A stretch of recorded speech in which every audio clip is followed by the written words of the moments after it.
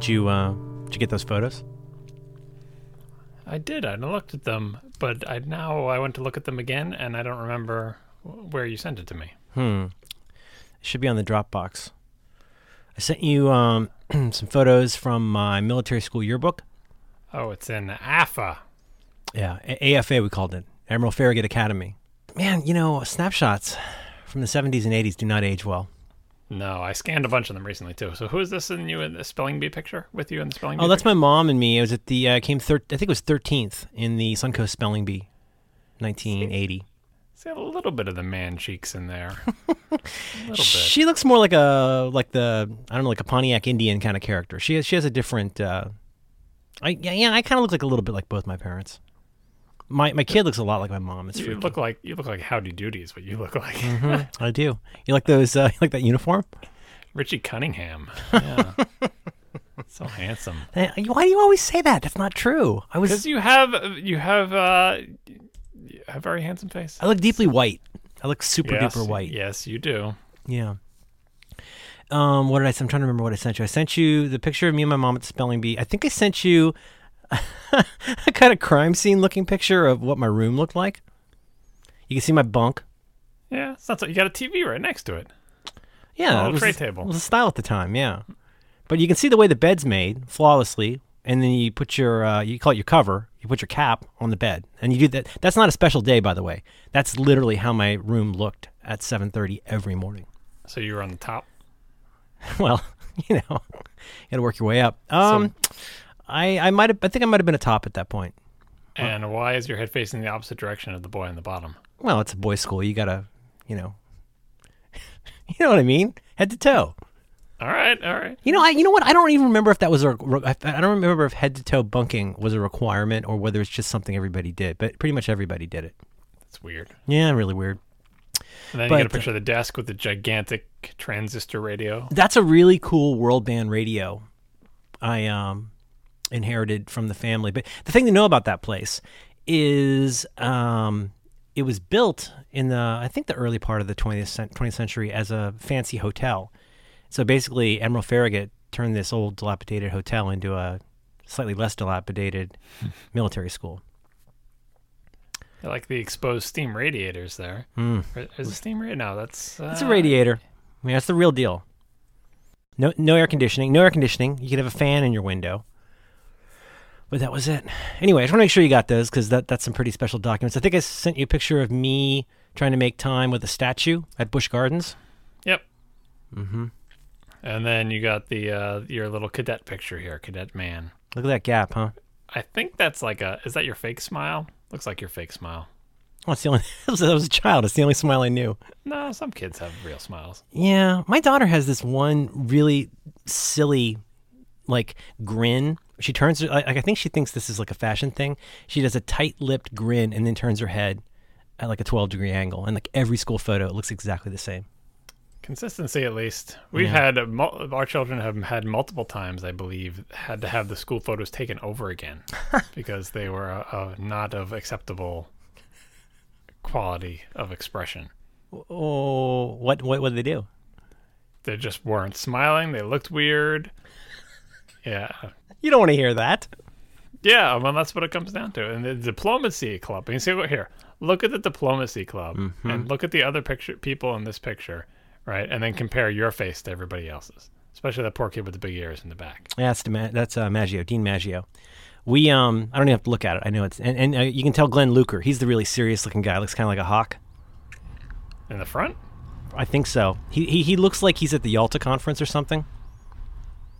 I've been trying to do one tiny thing to get my history, our family's history better maintained, which is I every time I find a yearbook or a photo album in a different place, I try to kind of remember to put it back in the same place, for the nominal fire problem where you'd run out and take all your stuff. I don't know if that'll happen, but so unfortunately now I was scanning these photos, and so my daughter saw and has multiple times examined that particular yearbook. And I don't know if you did this, but did you annotate your yearbook? After the fact? After... Sometime in the future when I'm an adult, or back when I was a kid? I mean, go back now, with the fullness of time, really analyze. Jennifer, she seemed kind of stuck up. No, I would do things like, I would always do stuff like circle my friends or cross people out that you don't like. But I had a lot of extremely pointed remarks that I wrote in my yearbook at the time that now my daughter has seen, and I feel so bad because I have to explain, why I was such a horrible person. Yeah, I don't think I did that. I don't think I touched my own yearbook. You like to keep it nice. That's kind of like wearing your own T-shirt in the modern day parlance. That guy. Well, a lot of it, to my credit, a lot of them it'll be a call out, as we call it. It'll just say good guy, and so she'll go through and she'll go good guy, good guy, good guy, and that was my way of saying I like this person. They're nice. You were just lumping them into good guys and bad guys like in comic books. Well, yeah. I mean, I was 12, 13. But, but then there were some where, how it is, you probably know how this is, where, like, you get a rep for a certain thing. It's sort of like Snot Boogie. Did you ever see The Wire? Mm-hmm. Snot Boogie, one day he doesn't wear a jacket to school, he has a runny nose, and he's Snot Boogie for the rest of his life. Yep. Like, there were kids there that whether or not what supposedly happened with them was true, that was who they were from then on. So there's call-outs like scrounge, craps in pants.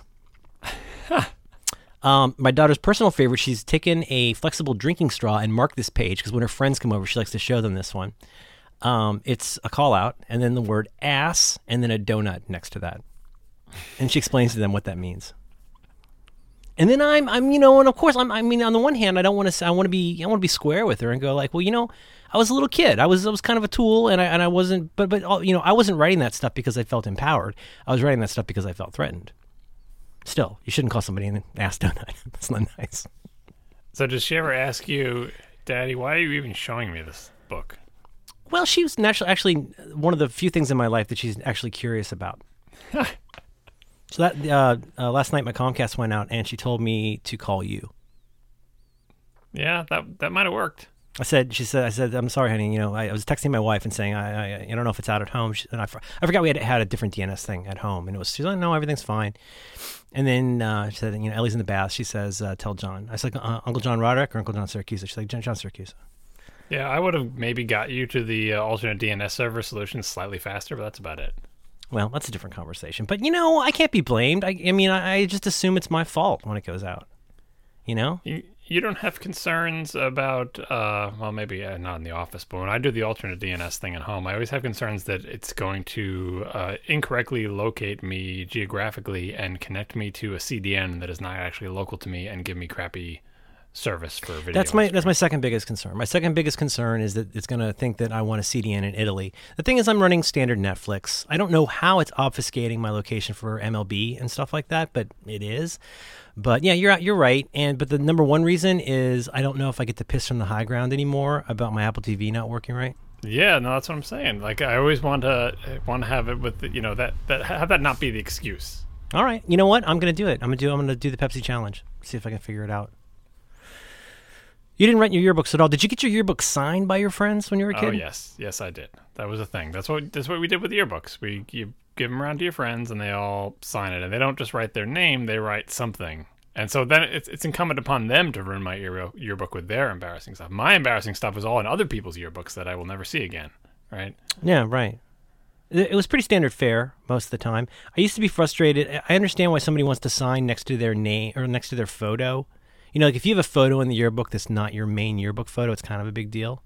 So people like to sign by that, like them blowing into a French horn or something. Yeah, it depends on how much room they need, because like certain people want they want the back page or something. Exactly, you want the back page or something huge like that, or you're just going to go on for pages and pages in the margins because that's the kind of person you are. In the circles I traveled in, we were long yearbook writers because we like to write things.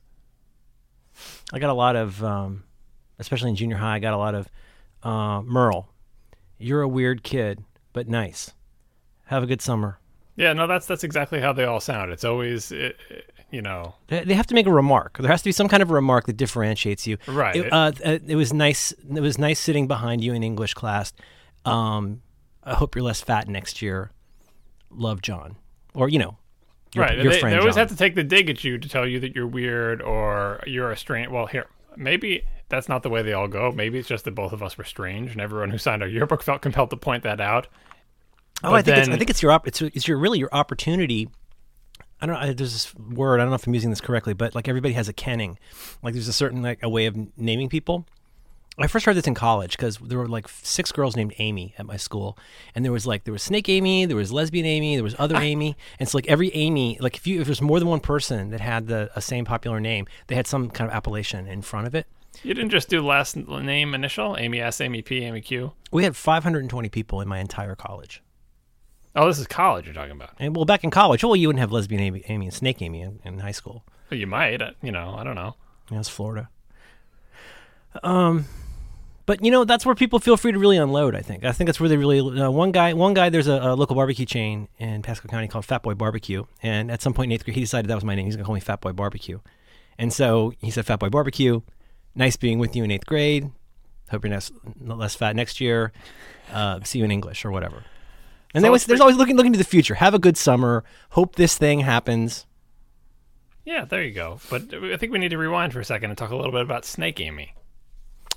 Snake Amy was super interesting. Snake Amy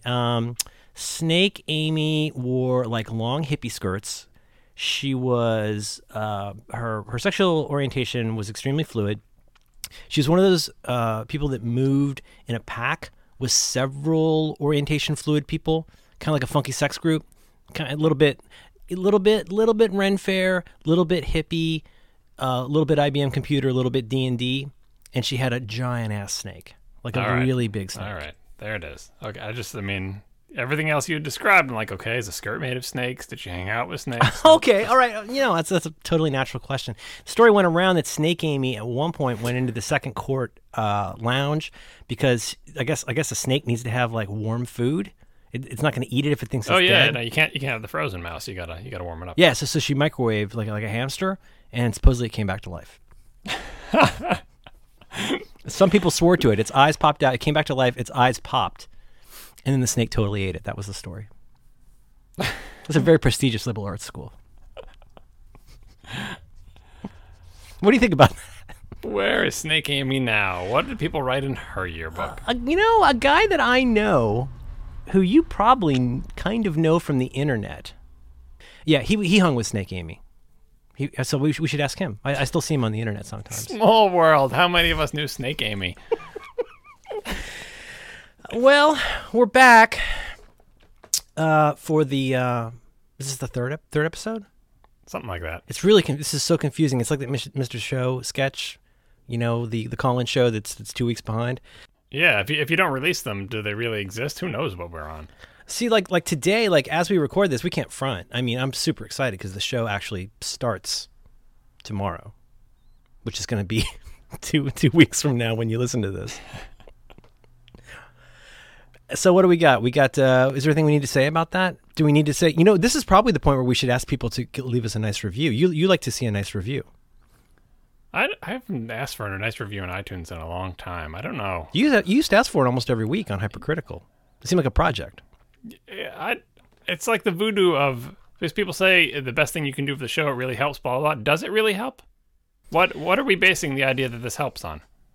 Well, I think it's based in part on what we see happen to our friends on the App Store, where I think you can speculate that a good review helps, but you can damn sure guarantee that a bad review hurts.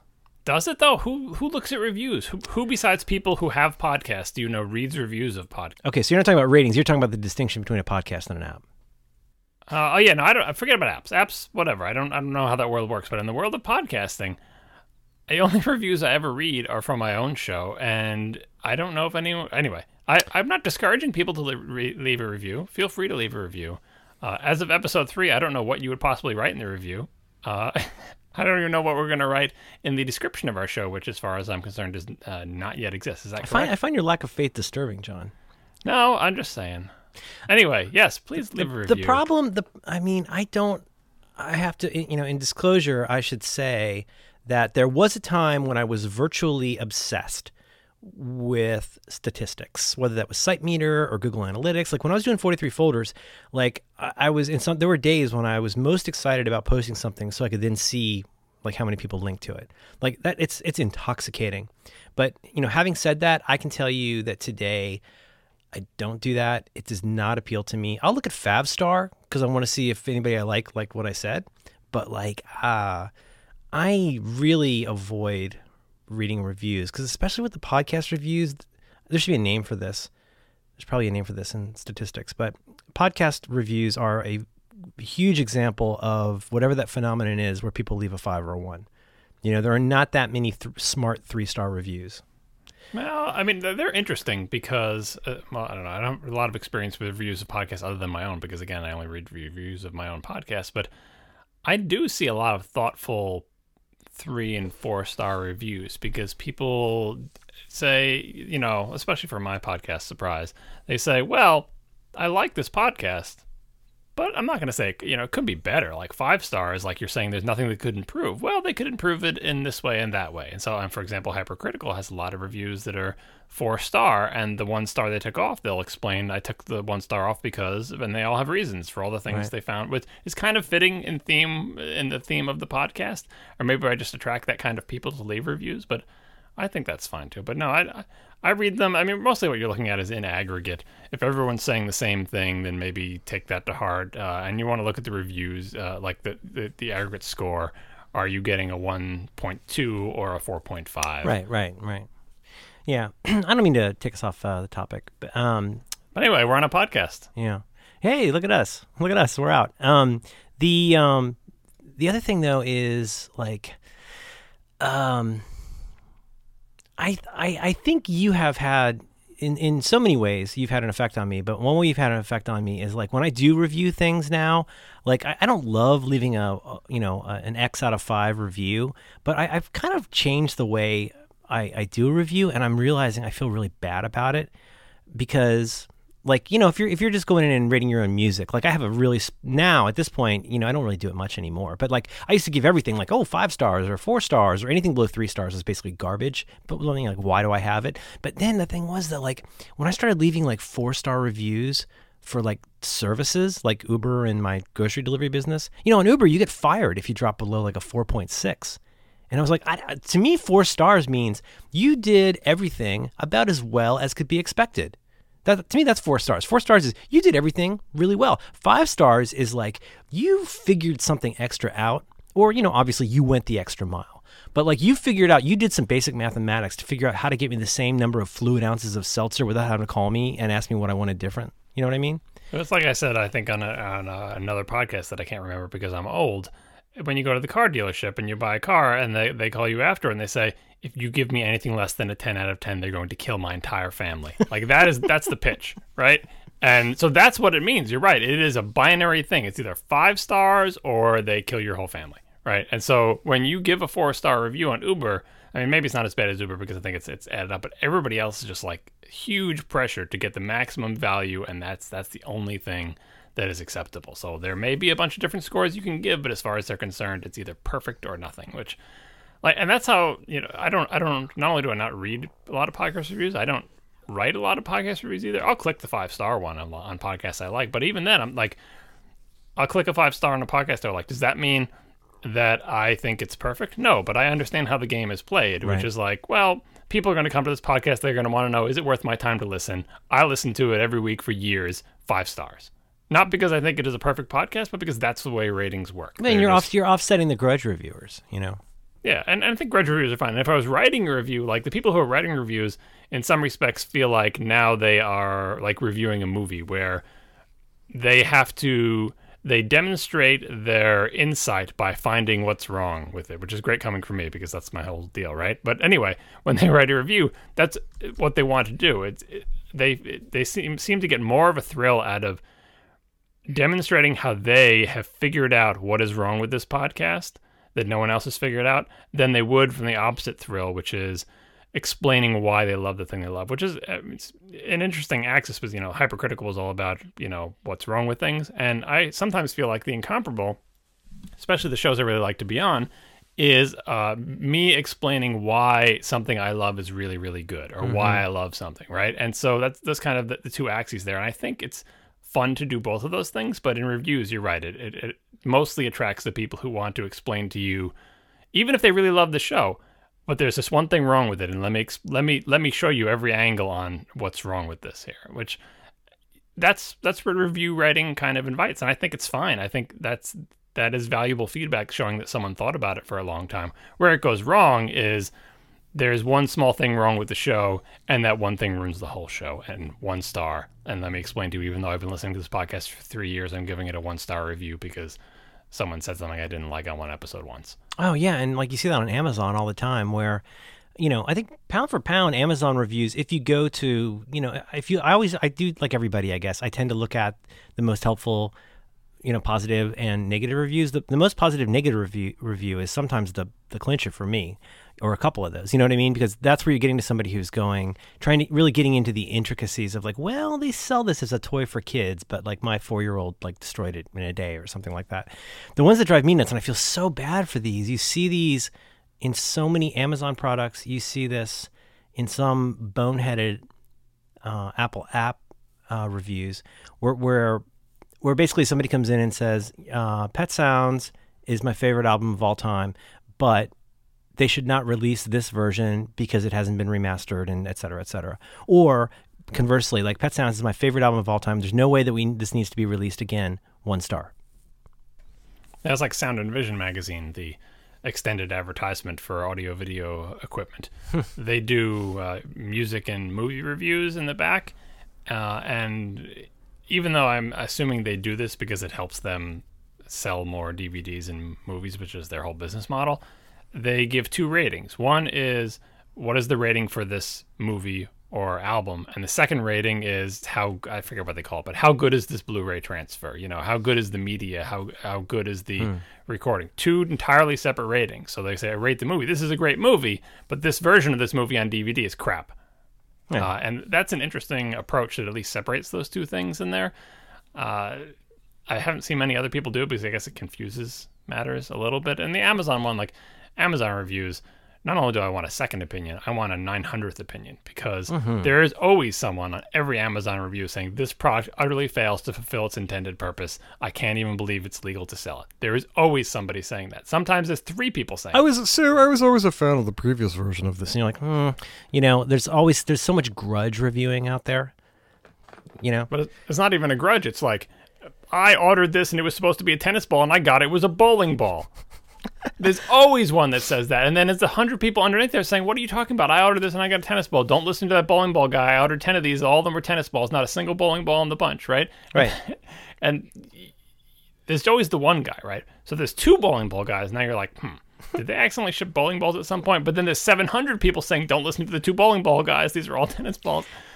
It gets a little bit. I wish I had taken a screenshot of this, but there was a really neat app called Everyblock that was that basically aggregated a ton of mostly publicly available information, like municipal information. So you see stuff like police stuff, crime stuff, parking stuff, all kinds of stuff. Sex offenders. I know that's out there. I've looked. Is that Everyblock or no? Well, I don't know. Everyblock has greatly contracted over the years. Did you know in California, if you're caught peeing outside, you can get nailed as a sex offender? I heard that on a podcast once. It's true.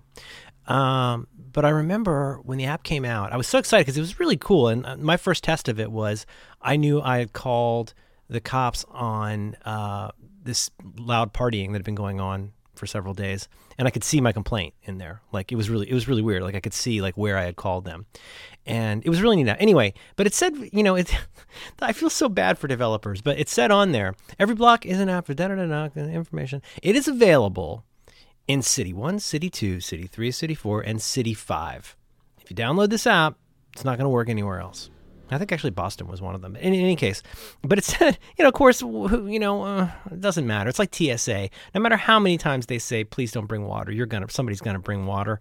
And in this case, one of my favorite reviews of all time, it was like 1 star, downloaded this app and they don't have my city on it.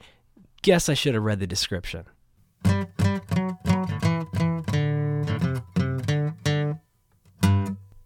This episode of Reconcilable Differences is brought to you in part by Slack. Slack is an easy-to-use messaging app for teams. Slack brings all your communications into one place, integrating with the tools and services that you use every day. It's teamwork, but simpler, more pleasant, and more productive. Many teams transition to Slack from a siloed collection of tools they've cobbled together to build their own communication fabric, things like email, IM, Skype. You pull all of those disjointed conversations into a single, organized, and searchable view that helps decisions get made faster. But it also radically increases transparency across teams. Teams never have to worry about losing conversations. So many things to love about Slack. Look at the integrations. It integrates with so many of the tools you already use and love. Google Drive, Google Hangouts, Dropbox, Trello, Asana, GitHub, Stripe, Jira, MailChimp, and more. So many integrations, and they even have an API so you can build your own integrations. Beauty part, no more internal email, guys. You don't need that. You're living in the past. Move on. All the conversations you used to have with your team are now in Slack, so you don't have to worry about CCing people, digging up an email you sent last week to find an attachment, or accidentally sending private company information to a friend. Those days are over. Slack is available on iOS and Android. Native desktop apps available for Mac and Windows. It's everywhere you want to be. Use any device you want. It's all right there, including state syncing. You can use Slack from anywhere and you never lose your place. Slack's mission is simple. They want to help make people's working lives simpler, more pleasant, and more productive. Who's using Slack? That's a great question. Slack is now used by, get this, over 750,000 people every day. That includes John, me, and all the other nerds here at Relay.fm. We use this thing. We use the crap out of it. We love this thing. Slack's other customers include companies like Airbnb, eBay, Adobe, Samsung, Zappos. Perhaps you've heard of these. Even the IceCube Neutrino Observatory, who use it all the way down at the South Pole. That's the pole where the penguins live. Now, here's the thing. Slack is free to use for as long as you want with as many users as you want. How crazy is that? Slack also have paid plans with additional features and more powerful functionality. Now, get this. Once you go to slack.com/recdiffs, RECDIFFS, slack.com/recdiffs, you're going to get $100 in credit that you can use whenever you decide to upgrade to any paid plan. Please go. Please sign up for this. Please join us in having so much fun using this fantastic app, taking so much of the friction out of the workday. Our thanks to Slack for making the world so much more simple and integrated and searchable and indexed, and for supporting reconcilable differences. I think you've got a topic for us. You've got a slash topic for us. Yeah, when we were talking about this podcast, trying to think of what the hell we would talk about, which I think we haven't figured out yet. One of the ideas was you felt you needed to be corrected on things. It was like the idea I would come on and yell at you about all the things you're wrong about. I thought we abandoned that. Are we going back to that? We totally abandoned that because that's not a thing. Like, I don't think that's a thing. I think that that's a feeling you may have. Like, sometimes you feel like that I'm going to come on and yell at you and correct you about things.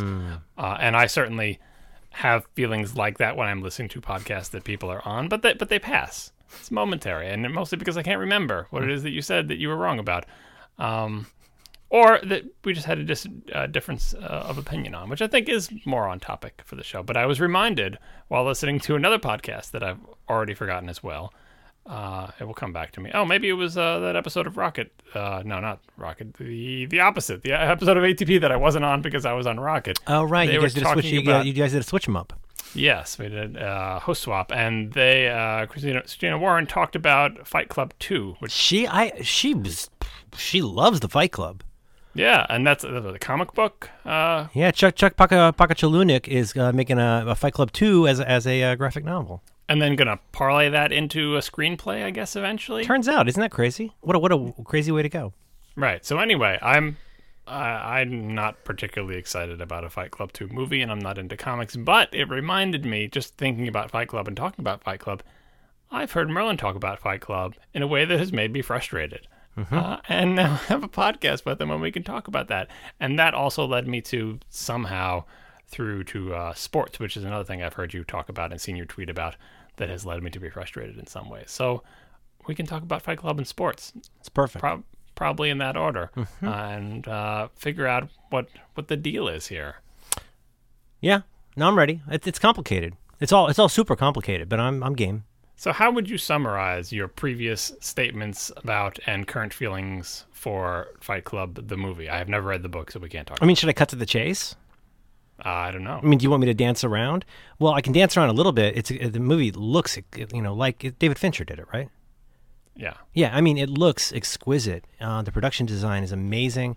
And like for its time, like the way it does all the stuff it was kind of ahead of its time with that whole Lonely Sandwich, like, here's the name of this IKEA furniture stuff. I remember really loving that. I love the way it looks. I mean, Seven is kind of one of my favorite movies. So, I love that look. I love his sort of muted palette. I think the performances were really good. I guess if I had been a little bit younger, it might have like hit me too much. Like I might have loved that movie too much if I were a little bit younger. Something, it's to quote Sloan, it's not the band I hate, it's their fans. The thing about Fight Club is the thing that drove me most nuts about Fight Club as a cultural artifact, as with sports, yes, is that the people who are really into it can be really tiresome. And in the case of Fight Club, there's something fundamentally, not even hypocritical, it's more annoying than being hypocritical. There's something so farcical about their belief that Fight Club is this movie about like getting real in this broken commoditized society. But like it seems weird to me the way that people are so into this particular idea about a very interesting idea that like probably in the novel came across really well. It came across well in the movie. But when the fans spout on and on about it with their fedoras about like, what it's like to be a man in America today, it just loses me completely. And it just seems so farcical to me that people find so much identity in quoting this movie that they've watched a lot. Like that particular movie, it's really super weird. It's kind of like talking about how much you like Noam Chomsky by how many copies of his book you bought. There's something kind of basically weird about it to me. So I'm not dead set against the movie. I think as a totemic touchstone, if you can have a totemic touchstone, for male masculinity, I think it's gotten blown way out of proportion, and a lot of the finer points of what made that movie interesting, including the fact that the character's mad, gets kind of lost in all of the machismo and toxic masculinity. So you've complained about the fans of the movie and the way people interpreted the movie, but everything you said about the movie for the most part was positive. And like, what do you think the intent of the movie was? Pretend that there are no other people on Earth but you and the people who made Fight Club, and they make the movie and then you watch it, and you don't have to hear anyone else's opinion about it. What would you say that movie was trying to communicate to you, the viewer? As a Hollywood movie product? As anything, like why did he make this movie? Like, what am I doing? Am I doing like some kind of like a genetic criticism? Like, I'm not sure which angle you want me to come at it from. I mean, on the face of it, I think it's a brilliantly done Hollywood. It's a beautiful, well done movie in many ways. Great performances. I think that the philosophical message of it has been really mangled, and by the creator or by the fans. Like, because again, there are no other fans. It's just you. Like by the people who made the movie, that they've mangled it? B+ Shyamalan. B+? I don't know. A-. No, I think it's good. I don't think I get into conversations with people all the time who are like, I don't like Blade Runner as much as most people, and they want to like pick a fight with me. I'm like, that's fine. Like that's really okay. Like I'll sleep pretty much the same tonight with you not liking Blade Runner as much as me. Like John, I wish I could tell you how many people I'm okay not liking the Smiths as much as I do. I made my peace with that in 1986. I hope others make their peace with the fact that like as an artifact that is constantly name checked by douchebags, like I think the net effect of that movie is not what people think it is. But I'll talk about it either way. I mean, you're asking me, and I'm telling you that, like, as an artifact, it's in the same way that it's difficult for me to decouple sports from sports culture. It's difficult for me to decouple Fight Club from Fight Club culture. And, like, the constant quoting is so robotic and, like third wave IKEA in its own way, and nobody seems to get that. So it sounds like you might kind of have a Total Recall type situation here. Are you familiar with Total Recall? How would I know? Yes, I'm familiar with it. All right. What's the head say? What's the head say? What is it? 2 weeks, right? What is it? When the head comes off and he's holding the head in his hand? Oh, get ready for a surprise. Yeah, right. All right. So I have to check. I'm on a podcast with Marco and Casey. I got to check. Anyway, the Total Recall problem. Unlike Fight Club, people who are into Total Recall, their enthusiasm is not grating or douchebaggy or whatever. At least to me, I don't think that's a thing. Right. Whereas at the Fight Club, I understand exactly what you're talking about with the people who are very into the show. Right. But in my experience, the vast majority of people who have seen and enjoyed Total Recall that I've encountered do not understand the pretty much unambiguous plot of the movie, which is, spoilers for Total Recall, a movie from the 80s, maybe?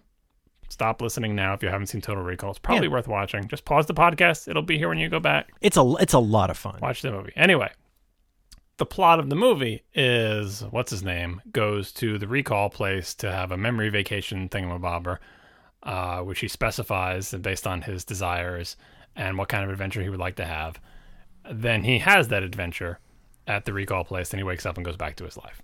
And that is not what most people take from the movie, because they miss the clues that are left early on and the ending of the movie, which tells you that, like, oh, well, this is exactly what he signed up for. Everything that he specified, I want this, I want that, I want that, I want to have this adventure, I want to be like that. That all happens in the movie exactly according to his desires. And at the end of the movie, they try to give you a hint by bringing the camera up to the sun or whatever and having like the little flare go out like, oh, you're waking from a dream. And that's like the end of the movie, right?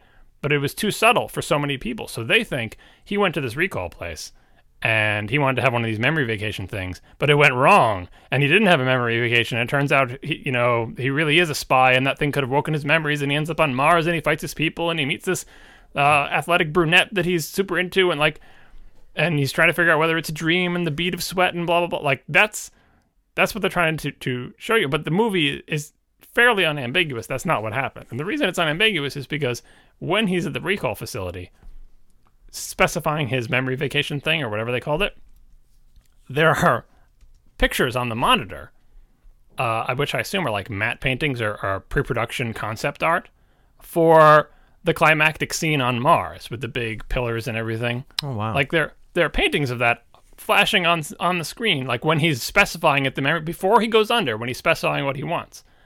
How would the memory vacation place know what these real, we're going to terraform Mars giant alien pillar things look like? They wouldn't. It's part of his memory vacation. So it's like it's a double twist him up, because it seems like he's, something's gone wrong, but it went exactly right. It all happened right the way it was supposed to. It was all part of the illusion.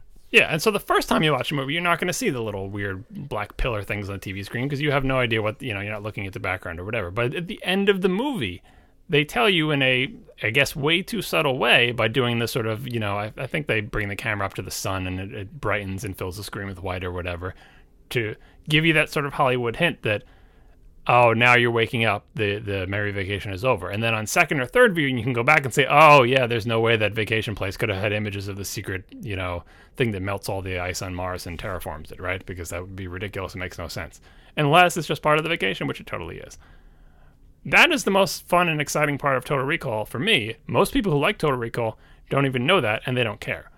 And with the Fight Club thing, it's like, well, does it annoy me that people don't understand basically the plot of Fight Club, like that it's not like open to interpretation. You could think it could go either way, that they put evidence in the movie, kind of like the little unicorn in Blade Runner, like, in the good cut. Is there any equivocation about what happened in Fight Club?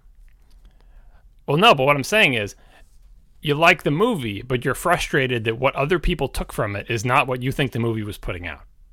See what I'm saying? So, like, I think the message of Fight Club is not what these people who annoy you are taking from the movie. I think they are missing it in the same way that people watch and enjoy or are enthusiastic about Total Recall, but totally miss a major part of the plot of the movie, right? So when people go to Fight Club and say, yeah, man, it's tough to be a man in America and masculinity is gone and we need to have a Fight Club or whatever, they think that was the message of the movie. They think Fight Club was trying to show all of the difficulties of being a man in modern life and how we needed to get away from consumer culture and get back to a primal state and maybe not go too far, but really, like, that's the big problem. And I think what Fight Club is saying is it is tempting to believe that this situation is what's happening to you, but as you pointed out, the character in the movie is nuts, and the ending of the movie is he figures it out and says, wait a second, this is crazy. Forget about that. I need to become a normal, well-adjusted person. And the little twist at the end is like, but that crazy phase I had also destroyed all those buildings. And when he finally snaps out of it and the buildings crumble, it's a good, fun, bittersweet ending because he comes out of it. That's what it's trying to tell you. They're like, you should not, don't embrace this. It's stupid. It is not as deep and profound as you think it is. In reality, the problem is you, and you need to get yourself straightened out, and then everything will be better. But oops, there go all the credit history of everyone in the United States. And so when people misinterpret the movie, I can understand being frustrated with them. But the movie itself, I see as completely unambiguously saying, this guy is nuts. And it's trying to make it as seductive and as like, yes, like it is trying, what it's trying to do is say, look how amazingly attractive and seductive this idea is. Look how it excuses and explains everything that's bad in your life. Look how you can leverage these feelings to advance yourself along a trajectory that you think is the right one. And then look how insane it is if you follow it through to its logical conclusion, and really you need to snap out of it, even if it means sticking a gun in your mouth. Sorry, spoilers for Fight Club. So, I think Fight Club is a beautifully made movie, beautifully acted. Like, if I was a reviewer and had to put one of those pull quotes on the movie thing, I would say kinetic filmmaking, which is a David Fincher hallmark, I think. But Fight Club is one of the movies that I think it applies to the most. Everything is in motion. The camera, the music, the characters, just nearly flawless. So The Game is still my favorite movie of his because it's underrated. What is it? The Game? The Game. Never heard of that. Oh, all right. No. Get an index card. Write this down. The Game, this is another, again, are we talking about the movie here or are we talking about the reaction? The reason The Game is my favorite one is probably because so few people know about it, it becomes more special to me. You know what I mean? Oh, no, I totally know. But also because I think its pacing and sensibilities appeals to me. Anyway, watch The Game. Don't read anything about it. Okay. Don't do anything. Just put it on your list. How old is that? Before Fight Club, I think. Okay, all right. So late 90s, something like that. I have no. You talk about 1990. No, I know. Sorry, +3, -5. Sorry. Yeah, the year that didn't exist. Well, the 90s as a decade. You would not believe how many people react to that seriously. They're furious that I won't admit that OK Computer came out in that year that didn't exist. They're like. I could never have called that either, by the way. That was the OK Computer. Also because, we'll get to that in the music show. I don't think I listened to OK Computer when it came out. I think I listened way after. Yeah, that's okay. So, well, I'm again... I have a response. I'm with you, and I'm trying to remember. I'm trying to polish off all of my liberal arts terminology here to try and talk about what we're talking about, what we talk about when we talk about Fight Club. Because this is sort of the argument is argument from intention, how do people take it? There's so many different ways, different critical schools of looking at that. So, you are right. I don't dispute at all that I think it's a beautifully done movie. And I have to say, yes, okay, so let me put it this way. Do you want to get into this? Yes, okay. That's what we're doing. I could claim to be putting out. This is a straw man, so just go with me. But I could claim to be proving the how problematic pornography is by putting out a really, really super detailed pornographic movie that's just so gross and so pornographic that when you get to the end and you find out that, oh my God, that's somebody's daughter, you feel really bad in the last 5 minutes. The thing is, though, I spent 2 hours and 10 minutes just mostly putting out a lot of really, really gross porn to make this point. And that point is not nearly as compelling or memorable as all the porn you just watched. So, I take your point about what you're saying, and I haven't seen Total Recall recently enough. I remember Total Recall being a joyride, just being... Is that Verhoeven? Did he do that? Yeah, I think you would have a stronger point for Total Recall, because that movie is a totally straightforward Arnie action movie right up until the last 3 seconds of the movie, where they give you the hint that it was a dream sequence, then you can go back and review and prove to yourself that it was, right? Well, why aren't more of the guys doughy and crying? Why is it such a homoerotic violence fest with it's just short of a Nuremberg rally for so much of the movie? But they don't wait. But it's not like a little twist at the end. Oh, and by the way, everything we showed you was BS. That's the arc of the movie. That's the story. I'm going to watch it again tonight. Because I do like the movie, but I think I get what you're saying. If your message was that you're supposed to be telling people that this is BS, and most people come away thinking it's not BS, then in some respects you failed to communicate as an artist the thing you were trying to convey. But in other respects, I think again, if it's not just a tack on, like, I think the entire arc of the movie is that. And I think it being seductive in the beginning is important, and kind of in the same way of like Goodfellas, it being seductive in the beginning is important, but it's also important for eventually there'll be helicopters and cocaine, and to see that the arc bends. Oh, now that I think was successful. And right, and things go off the rails, and you end up, I mean, if anything, Fight Club is more optimistic because he ends up in a better place. Like, he finally figures it out and he comes out of it, right? Right. Whereas it doesn't work out as well in Goodfellas. But, like, that, I think, is the arc of the movie, is that it's seductive and interesting in the beginning. Like, it sounds like, yes, I'd like to, subscribe to your newsletter and go to your seminar. And then it just gets progressively crazier and crazier. And I think that arc is like, they're hoping, the idea is that at some point you're going to bail. And these people who you think are annoying about the movie never bailed. Like, they just kept going, like, yeah, totally, set the building on fire, knock the big ball down, like, blow up all the credit history. And, like, at that point, maybe, the filmmaker has failed to show the consequences. But I think, yeah, maybe it was just a little bit too seductive to when you're providing someone with an excuse or an explanation for their problems that is not their fault. But, like, with some distance, maybe, if you look at it now and watch how the movie, like, it starts bending, and it's like, no, guys, no, this is not what's going on here. Like, especially at the point where you realize the split between the two people. That should be your big clue. Guess what? He's cuckoo. And if you've been on board with this, you may want to examine how, you're seeing the world as well. And then we have Ed Norton fighting against Brad Pitt. That's the climax of the movie, is him trying to realizing how nuts it is and facing the consequences of that insanity and fighting against it and eventually triumphing, sort of, with exploding buildings in the background. That's it. I will. I enjoyed the movie a lot. I will happily watch it again. But I mean, just to clarify, what I think is our difference on this is we're kind of arguing about slightly different things. I mean, if you have to put me up on a poster of, like, am I, pro or am I for it or against it? I'm against it just because there's so many people that are for it. Like, I'm okay to, like, with all due respect to Chuck Palahniuk and to David Fincher. I was pretty close, right? Yeah, I think so. You got it. I think it's Dutch.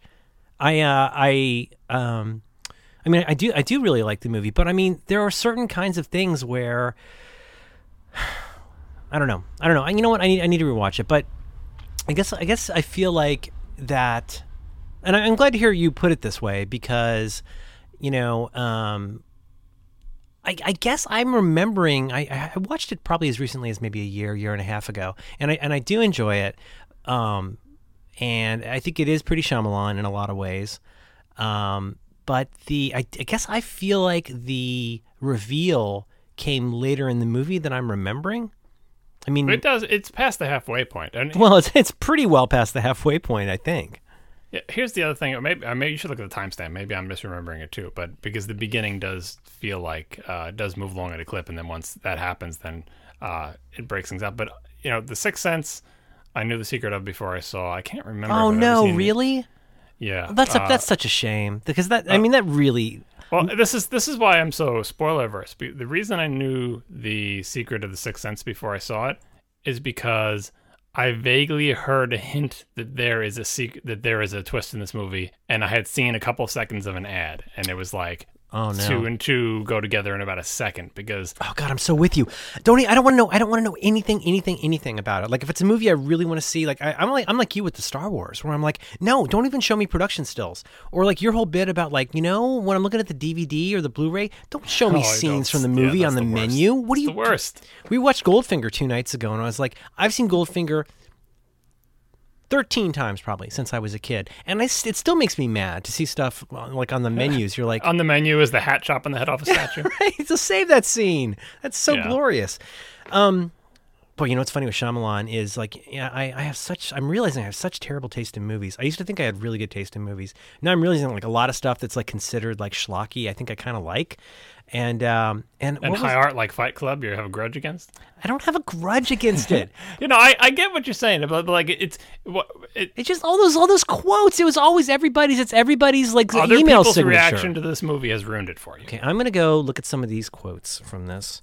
By the way, I'm looking at the little thing now. So it was 7, the game, then Fight Club. 7 in 95, the game in 97, the year didn't exist, and Fight Club in 99. That's why you didn't see the game. 7 came first, huh? Yeah. Did you see 7 in the theater? No, you're probably a little young. I did not. I am not. I don't go to horror movies in the theater pretty much ever. And I think the only reason I watched 7 was because it was David Fincher, and people, raved about it and said like it's not your typical horror movie or whatever. I think 7 is very well done, but and talk about you're getting all Shyamalan-y, like that's got the most Shyamalan-y of any David Fincher. No, 100%. But they pulled it off. I think they earned it. Right. I think that is a well-made movie, but there are certain kinds of movies that. Like, I don't think I would ever voluntarily watch 7 again. And I voluntarily watched Schindler's List more than once. That's a good movie. That's a good movie. But like Saving Private Ryan, Schindler's List are the type of movies a lot of people like. I've seen once, I don't need to see again. I have watched those a couple of times. Schindler's List was not as sexy the second time. The thing is, I have a very specific recollection. My housemate at the time, Dennis, had this rule of thumb. Dennis, God, I wish you knew Dennis. You guys would get along so well. He was so great. He had this rule where he would go. He had all these weird deals with himself. One of the weird deals that he had was that he had to go see any movie that made over $100 million. He would go and see in the theater. That is a terrible rule. That's a fantastic rule. Transformers. Well, no, but I mean, the '90s, it was still meaningful. But I still have a very specific recollection of going to see 7 with him in one of those theaters where you can have drinks, where there's like tables and swivel chairs and stuff. And I remember we walked in just a little, not just the tiniest bit late, but seeing those credits. I guess what I'm saying is like. Now we're getting into something, now you're in my territory as an old man, which is like, when we talk about Star Wars, every time I hear those 2 syllables, I will always think of the same thing, which is like the spring of 1977 and being 10 years old. No matter anytime somebody uses those 2 syllables in any way, talking about all these things and all these Boba Fett's and these figures and stuff, like to me, Star Wars is my butt in a theater with my friend John in 1977, being 10 years old and having my life feel utterly transformed. And like, it's completely impossible to go like almost a generation and a half and like try and explain what that was like for somebody, right? Same way that like, imagine if you didn't know what you were getting into and you walked in to see like 2001. Maybe you'd had a little bit of weed, and you go in and you're going to see 2001 in the theater, like not really knowing what to expect. I didn't know what to expect with Star Wars. I'm just saying with 7, for example, like now when you go back, if you go back tonight, you go, oh, this, John and Merlin talked about this movie. I'm going to go check this out, and you're going to see those credits, and you go, wow, these are pretty innovative. They weren't just innovative whenever that came out in 1990, whatever. Like that movie was. Like, again, it was like an Edgar Wright movie in the sense of like it feels like I'm watching a genre being reinvented, and stuff like those credits were it was so. You're talking about the opening or closing credits? Oh, the ones at the beginning with all the crazy writing and all this. I remember the closing credits because they go backwards. My recollection is. I don't remember that part. Like, so whichever way credits normally scroll, and now that I'm trying to think of it, I'm sure I'll get it reversed. Oh, they whichever go way credits top normally to go bottom. From right, I believe the ones in 7 went in the opposite direction, just for that added bit of disturbingness at the movie. But like, so you find yourself rewatching 7? You said it's one of your favorite Fincher movie. Do you rewatch it like every once in a while? I rewatch 7. Sometimes, for the sake of argument, it depends on what good copies of things show up in places. And I'll go, oh, a good copy of that thing showed up. And I'll go watch that in 1080p and go like, wow, this is really good rain. This is really good rain. That's really good looking spaghetti. This is a really good looking movie. But in that case, I can still enjoy it without knowing the Shyamalan part.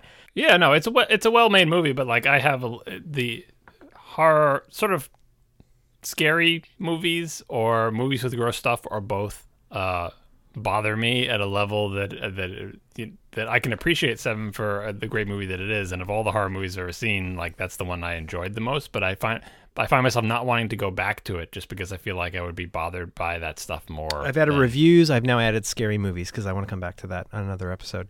But okay, so I'm not. This might be a distinction without a difference. I'm not against Fight Club as a film. This probably will lead us into your discussion of sports because I just, I don't know. It's funny. Like there are probably some people that like when they hear the name The Dark Knight, they think about loving Batman on TV as a kid. Other people hear The Dark Knight and think about shootings in a theater, right? Everybody brings something different to these cultural artifacts that I think it's a little dismissive in some ways to like act like these things exist in a bell jar. And like so like I'm not against the David Fincher movie. What I find troubling is the like lack of self-consciousness about the people who are doing this particular reading, I guess. So I'm going to go back and I'll watch it again. But you know, I guess I'm guilty as anybody of like, well, I mean, for example, were you a Bill Cosby fan? Sure, I watched The Cosby Show. Who didn't watch The Cosby Show? No, dude, I'm talking like deep catalog. Bill Cosby himself. I watched that 100 Bill times. Cosby on himself, HBO. The Chocolate Cake Behind You. Like, I'm just here to tell you that, like, I'm going to say, probably Monty Python, David Letterman, Bill Cosby. Like, pretty much 85% of every joke I make is in some way based on one of those three things. But, you know, I tried to like kind of just push it away for a while, but now like I can't really even enjoy Bill Cosby himself, you know, because of those genetic factors. But that's the person who made the thing. Like, and that's a whole different thing. Like, I can understand. I don't think it's that different. I think a media object can be tarred by all kinds of stuff that is not something as simple as the execution of the people who created it. I really believe that. I mean, I don't know. You tell me. Make your case. Well, so, I mean, I guess it just comes down to, like, look, you know, everyone is affected by what other people think. Again, like I said, I think I like the game more because so few people would pick it as their Fincher movie gives it that extra little bit, right? So maybe it would be tied with Fight Club if I wasn't affected by what other people thought of the movie. But I think I am far less concerned about what other people think of something than you are, because there are probably plenty of things that I like. Straw man. Are super. No. I'm calling straw man on that. No. Like after you did the porn thing, come on. Like this, basically, so other people are annoying about it, right?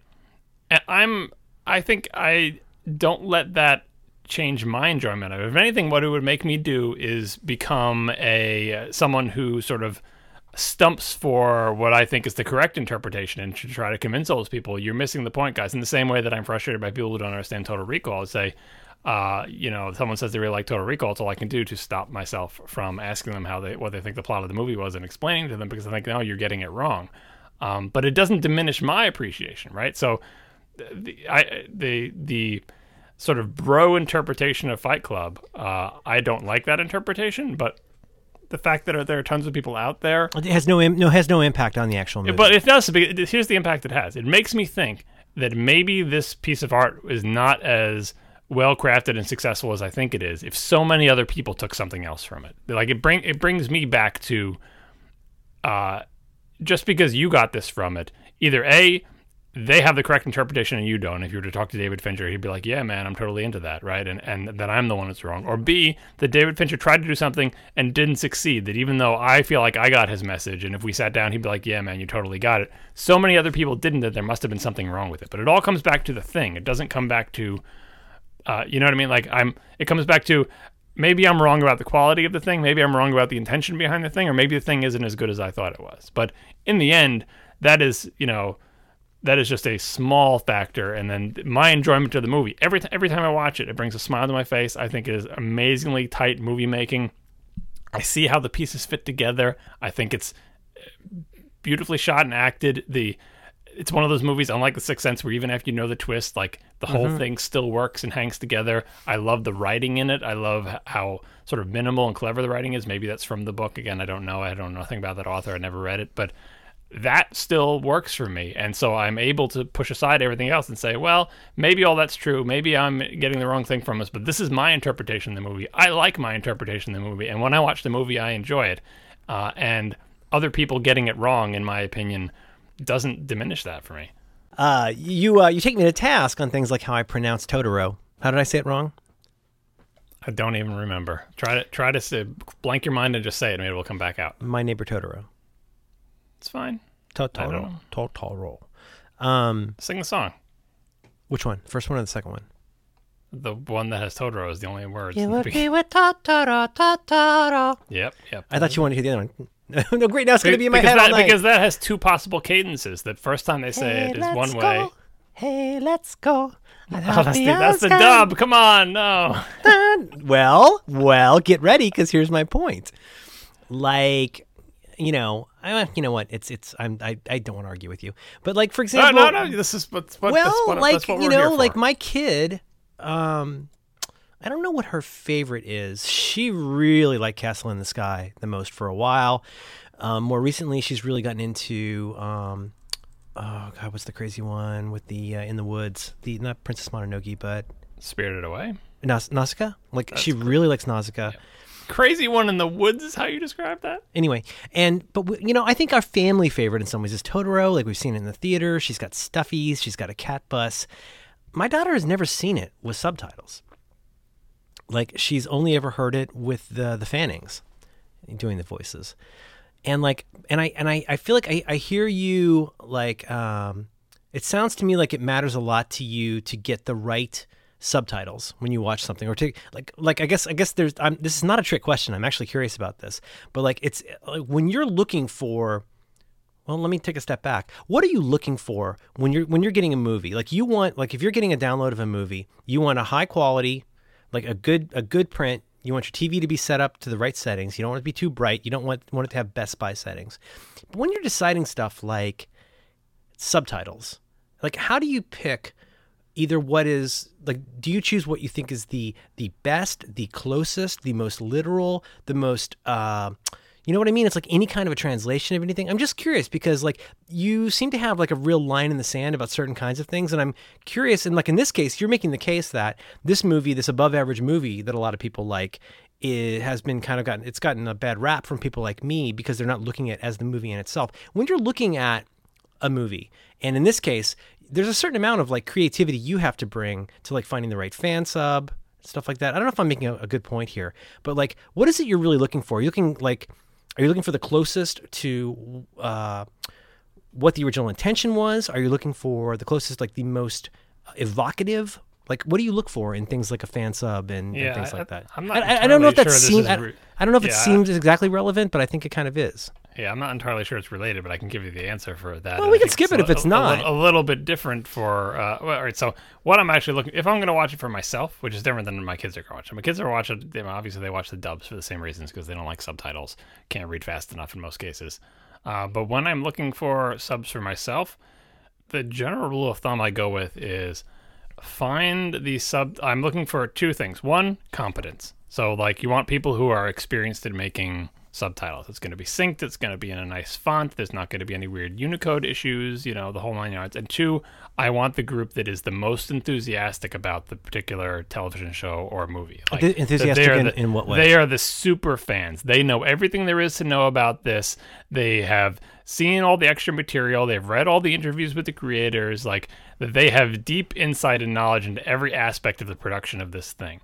And then they pour that all into subtitling to decide, is this the place where it's appropriate to do a literal translation? Is this a place where it's important to communicate something that people may not know? And occasionally this manifests in the little notes. I don't know if you've seen this on a lot of anime fan subs. Well, they would decide the best thing to do in this situation is to put this literal translation, but also have a note up in the corner that explains the cultural background that explains that particular thing. You said sometimes, you said recently on a show that they sometimes will like cover up a sign. Yeah, well, that's usually you don't want that, but sometimes they will overlay like an English translation of something they think it's important for you to see because it's or like if there's a pun, they want you to get the pun that only works in Japanese, and so they will essentially explain the pun to you in a separate on screen. Track. Yes, on screen. Sometimes they'll do a bunch of stuff. So it's like a Norton annotated edition. Yeah, it's like pop-up video on VH1. Sometimes they'll do a thing at the beginning of every television episode to say, look, we're going to show you this episode, but here's some cultural background you need to know about, Japanese forest spirits or, Buddhism or Japanese government history or whatever, so that the rest of the show makes sense. And those people, like the reason they're doing that is because they are Western fans of the thing in the same way. And they're like, I want to understand every aspect of this. So if you just give me the Americanized translation, well, this is kind of like the mailman, but it's not really mailman. We're going to subtitle as mailman, right? These people are like, well, that would work, but we want you to understand that in Japan, it's not the mailman. It's this other person and there's this thing. And by the way, this is a Japanese pun for this. They want you to get all angles of it. And so they find some way to get that information to you in the program.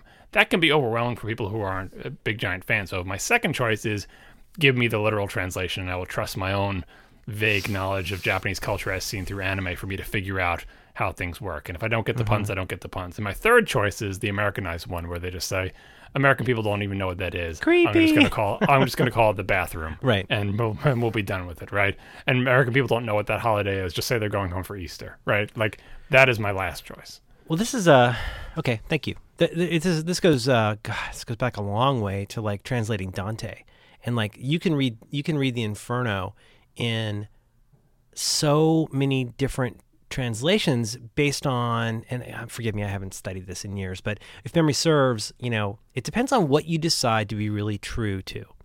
And did you ever read Goethe Lescher Bach? No, but I believe I have that ebook somewhere, unread. Douglas Hofstadter has a book that's just like dozens of translations of this one particular poem to show how different people would do it, including like 5 of his own. But it's so interesting to me, like, what I'm saying Dante, because like, well, are you going to try to get the literal meaning across? Are you going to try and maintain the meter of the verse? Are you going to try and maintain like even things like line length? You know what I mean? What is it that you're like? Do you want to get the basic point? Is there a larger metaphorical message? Frere Jacques all over again. From Roderick. Right, with Roderick. Yeah, exactly. Yep, and I have had that exact same thought about the exact same song, by the way. Yeah. Once I learned French. Wait a second. Allons-y. And so, but like in this case, like I think this is like actually kind of weirdly germane, because in a time where, I don't know. I mean, I want to make sure we leave time for the sports stuff. But like, for example, like, think about, do I remember correctly that you're not a giant Blade Runner fan? No, I am a giant Blade Runner. Oh, you are? Oh my Yes. God. Okay, cool. What's your favorite version? I watched the final cut, and my memory is bad enough that I couldn't distinguish it from the director's cut that I had seen before. But you saw it remastered recently. I have the one with the 7 versions, like whatever the very latest one with like a bazillion different cuts on Blu-ray. I have that one, and what I watched on that one was I only watched the quote unquote final cut, and I had seen the director's cut so long before that I'm like, what is different between the final cut and the director's cut? Certainly not the one with the voiceover. But within the other cuts, if there are nuances there, I'm not getting them because my gaps between viewings are too large. So I'm either going to say the director's cut, which I have in DVD, or the final cut, which I have in Blu-ray. And whatever the differences are between them, I apparently didn't notice them. Yeah, I remember recently having a reason why I liked the final cut. And the main reason for me was like I'd finally gotten like a halfway decent, literally halfway decent TV, to where you get the beginning and the boom, and they're zooming in on the Tyrell building and doing that cut between the guy smoking in the office and then showing the building from outside. And it was the first time I ever saw something you certainly know because you have good eyesight and a nice TV, that as you get closer and closer to the Tyrell building, you can actually see him in the window. Did you ever notice that? Yeah, they do the little, they did that in the, at the end of Empire Strikes Back as well. Like they have the little, it's not a blue screen, but like they take the little TV picture and they shove it in the thing.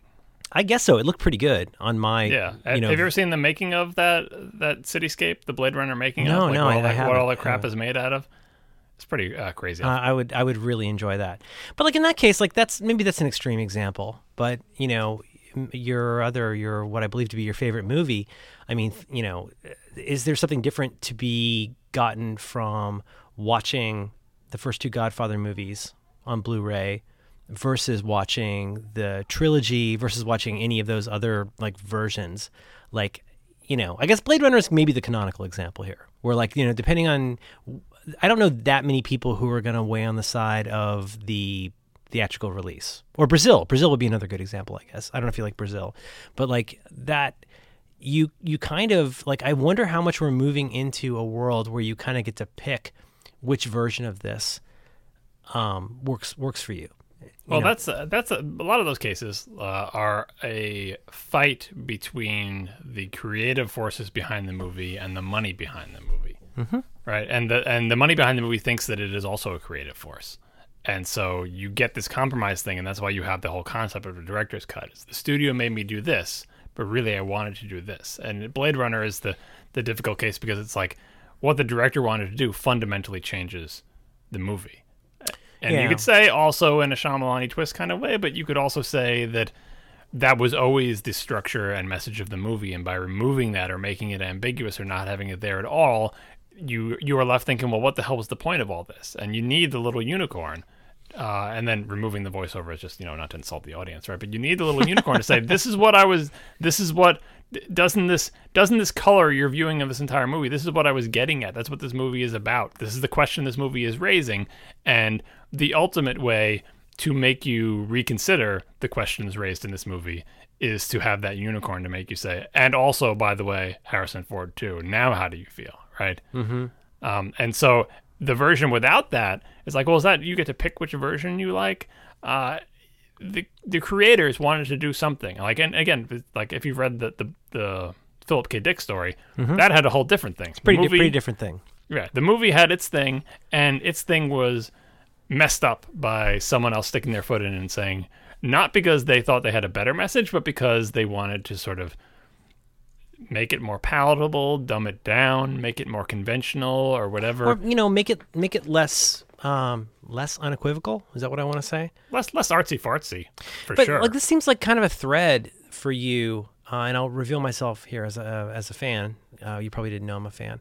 But, like, for example, like when you talk about George Lucas and you talked about the preservation of Star Wars movies on Hypercritical, I don't have the episode number in front of me, but, like, you made a really interesting and I think subtle argument for saying, like, hey, look, this belongs to George Lucas. Let him go market. I mean, the law is on his side. He can go and do whatever he wants in the marketplace with this, but isn't there a case to be made for getting one decent copy of the thing that we all saw in the theater?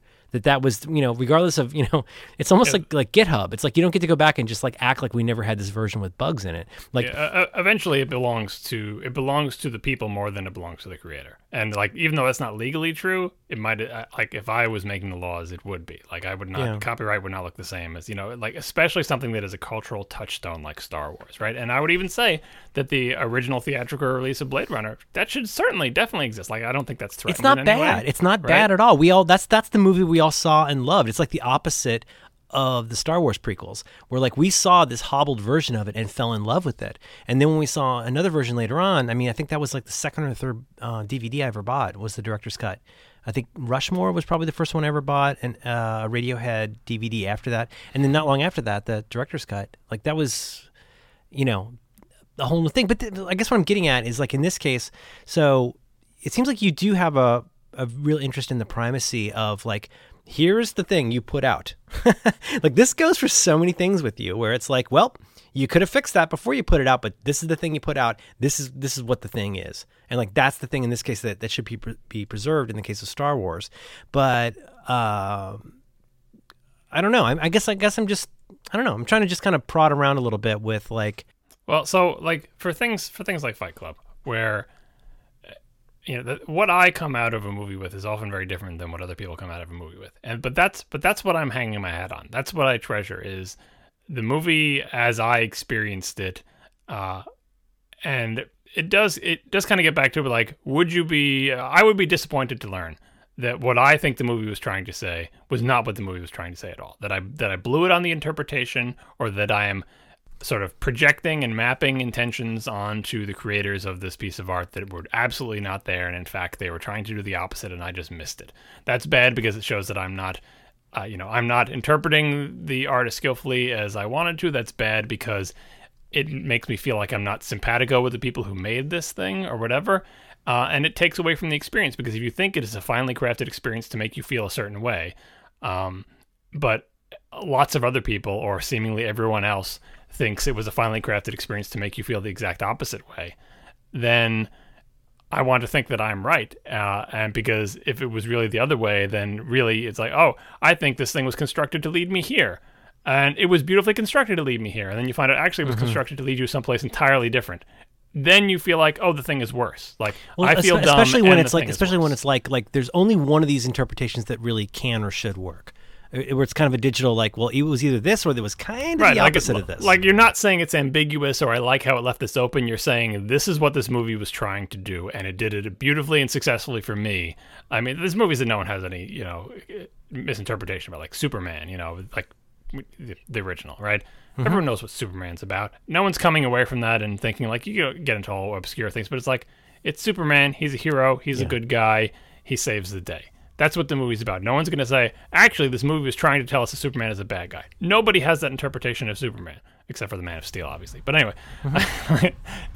so we all agree. But there's nothing in the text. There's nothing, as they say, as you see on The Incomparable, there's nothing on the screen that's that equivocal. It's just so clear that whether you think it was successful or not, this movie is trying to tell me that Superman's good. He's a good guy. He saves people. He's trying to do the right thing.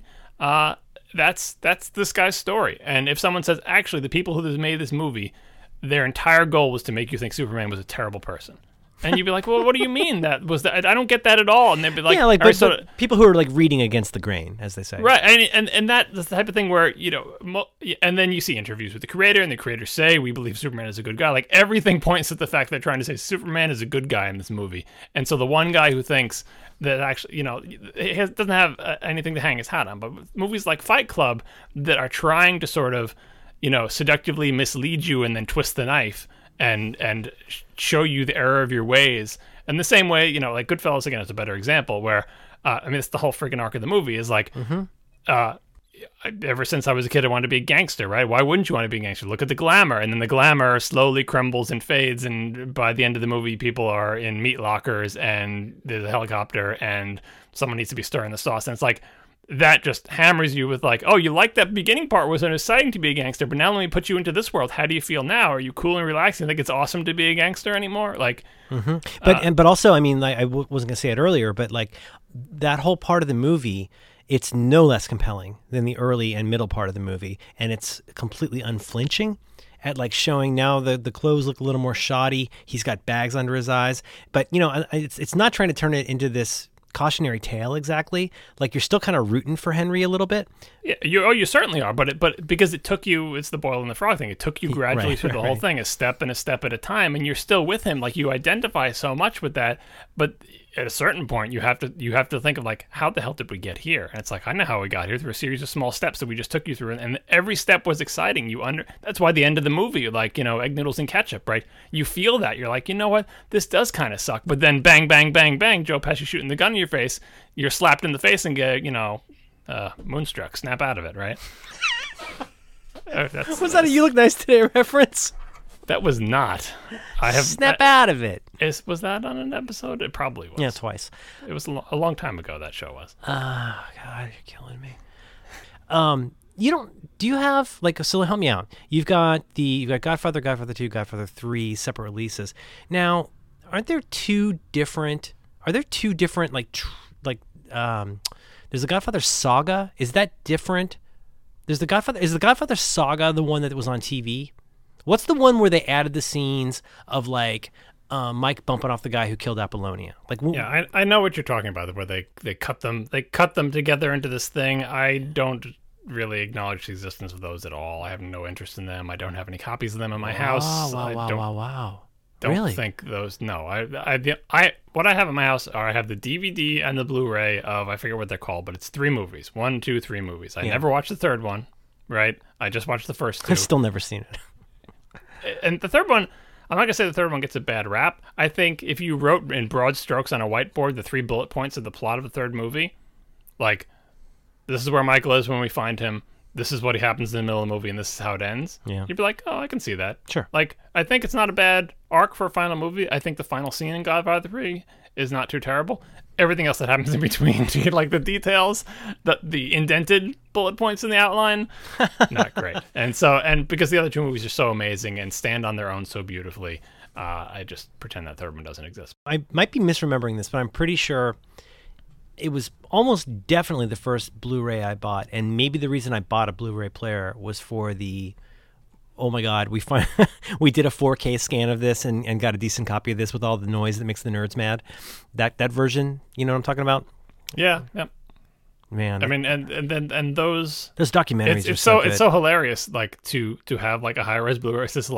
This is the highest definition film grain you're ever going to see in your life. Right? You think you've seen film grain, but have you really seen the film grain? There's grain between the grain that you haven't seen. It's really, really there. It's the 70s, man. That's what it's supposed to look like. This episode of Reconcilable Differences is brought to you in part by Hover.com. Hover is quite simply the best way to buy and manage domain names.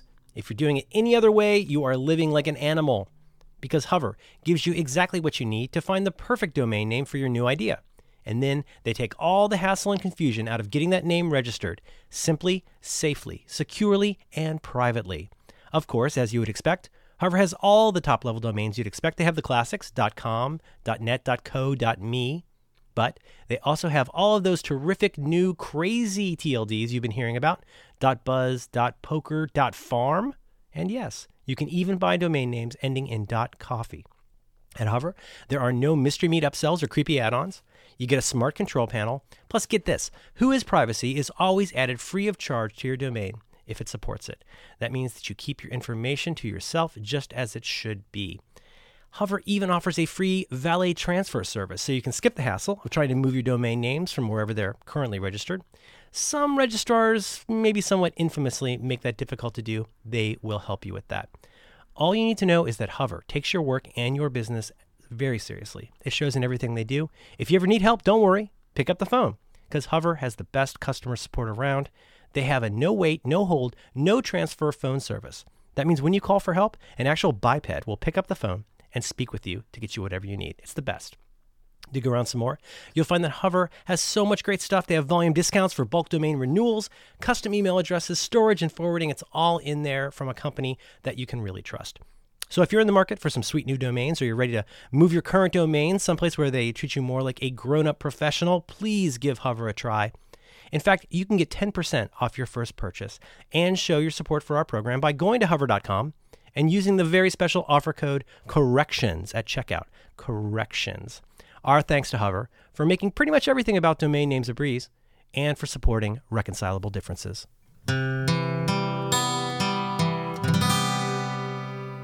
Well, so the sports thing, you express frustration and annoyance with people who are super into sports, organized sports, because you are not into organized sports, and everything in the culture, this is my interpretation, everything in the culture is always bombarding you with with organized sports, the people who like it, and it's serving their needs and catering to what they want to see, and because you're not participating in that, it feels overwhelming, and so you take digs at people who are into organized sports. Do you disagree with anything I've said so far? I think that's passable. I would add more color to that, but that's passable, yeah. I mean, it's not, how different is it? Like, do I hate Apple? Do I hate Apple products? No. I don't. I hate the ridiculous, I dislike the ridiculous amount of pressure that is put upon me as somebody who has used Apple products for a generation to always try to find the bright side of every Apple story. That drives me crazy. The reluctance of my friends who, if they are using iCloud, have to be having some problems with iCloud, even though they say they've never had a problem with iCloud. Like, the fact that they're publicly lying about that makes me very, very frustrated. And it makes me feel like that's the kind of thing where, like, yeah, that does drive me crazy. With the sports stuff, yeah, I feel like it's one thing to go out and enjoy your sports ball and like have a really strong opinion about like what city a company owns a team in, like whatever, that's your gig. But like the ridiculous amount of pressure to have a strong opinion about that, it makes me crazy. And the pressure exists just because so many other people, this is so important. Pretty much everybody. Right, and because there are so many other people for whom this is so important, they are a target demographic that advertisers want, that localities want, that your city's going to give some... That's like calling oxygen a target element. Yeah, there's going to be some ridiculous loan that your city's going to give to build this giant stadium, and that it's just... Yeah, and because you're not into that, it seems like a sideshow. Now, I think, sports culture and organized sports, I think we can separate from the sports themselves. I would, at the risk of being reductive, I would grossly separate the playing of sports, organized or otherwise, from sports culture. Yeah, I don't have a single problem in the world with sports as something where people exert themselves with points. It's sports culture that I have a problem with. Yeah. So I think I've said on another earlier podcast that I can't remember, describe sports as the socially, either the or a, probably a, well, I don't know, a socially acceptable outlet for xenophobia. That is the function of organized sports for the most part. It's half of it. Right? No, it's like xenophobia means the stock market. It's two things you have very little stake in and a very strong opinion about. Right. Not even just professional sports. It's like, why do sports exist at all? Because so xenophobia is a thing, like fear of the other, fear Tribalism, yeah. Fear that is a thing that you can imagine having an important function in mankind surviving as long as it has. Because if you band together in a group and you want to stay alive long enough to reproduce, you should probably defend yourself against the other group because they might want to take your stuff or kill you or eat you or take your women or whatever it is you're going to be like, you know what I mean? And so xenophobia has a purpose. It is not just like a bad thing like, oh, you dislike people who are different than you. Why do you dislike people who are different than you? Because all the people who didn't dislike people who were different than them had a ever so slightly smaller chance of surviving to reproductive age, or an ever so slightly smaller chance of making their children survive to reproductive age. And so there's far fewer of them now. So now we are than there are of us. So we are people, an entire planet, people who have xenophobia baked into their genetic structure. It's like competition as a survival skill. Like, we all need to be in it to win it. Right, and in particular, anybody that is different, and this is like the roots of racism too. Anybody that is different in any way, they look different than you, they act different than you, they butter their toast on a different side, they are standing in a different group than you, they are from the north side of the mountain, not the south side. Like, doesn't matter what it is.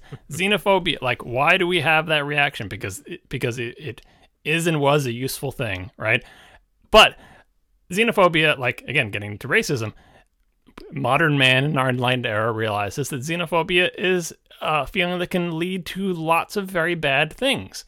But we all have it in us. We need a socially acceptable outlet for xenophobia. How can I give an outlet for my hatred of the other in a way that does not actually hurt other people, or, you know, like, in a way that is not slavery, institutionalized racism, or sexism, or like whatever else you want to call it, or even just like, you know, something that is socially acceptable and non-destructive.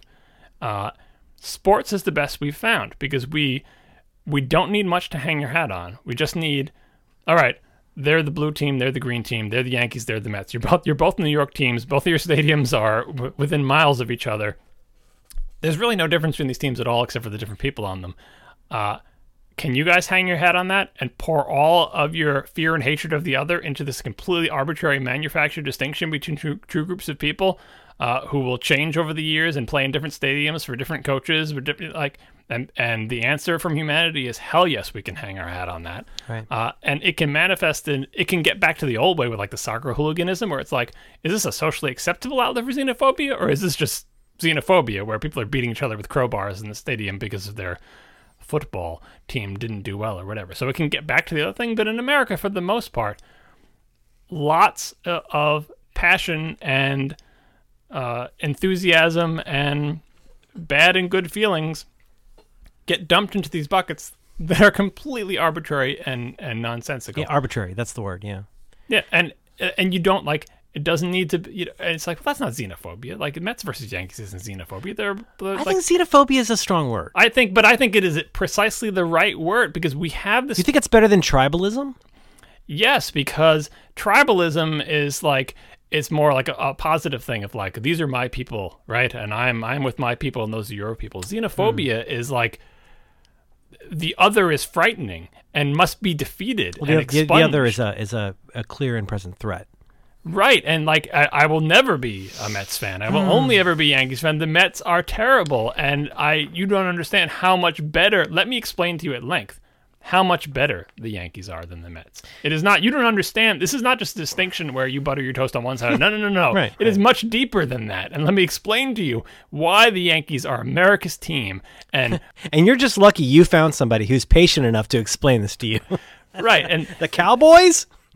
Right, and I hate that company.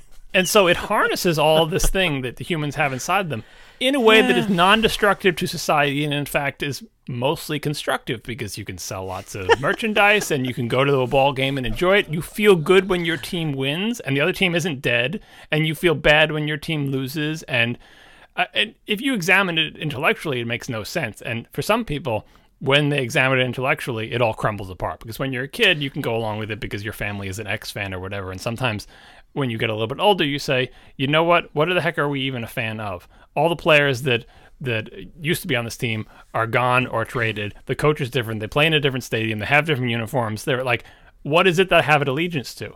Like, and they changed the name of the team, by the way. Like, what is it that what's left? Like, it's the, what is that thing where you replace every part of the car, it's still the same car or whatever. Like, that's sports.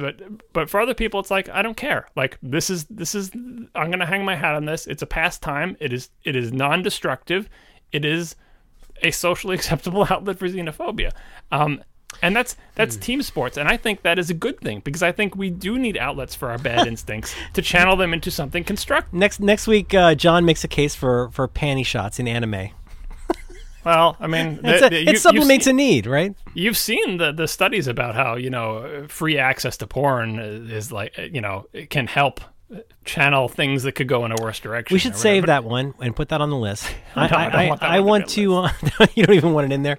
I have to really kind of hugely agree in one part and really disagree on another. I don't think it's xenophobia. I think it is tribalism, and I think there's a huge difference. Because well, first of all, like, I'm going to be cynical for a minute, because it's our show. I remember, like I say, I went to a very small college with, again, you got to remember, in 1986, 520 people go to this school. So there's all kinds of limitations in terms of, like, you think about, like, how many alumni are there? There's, like, only so many alumni.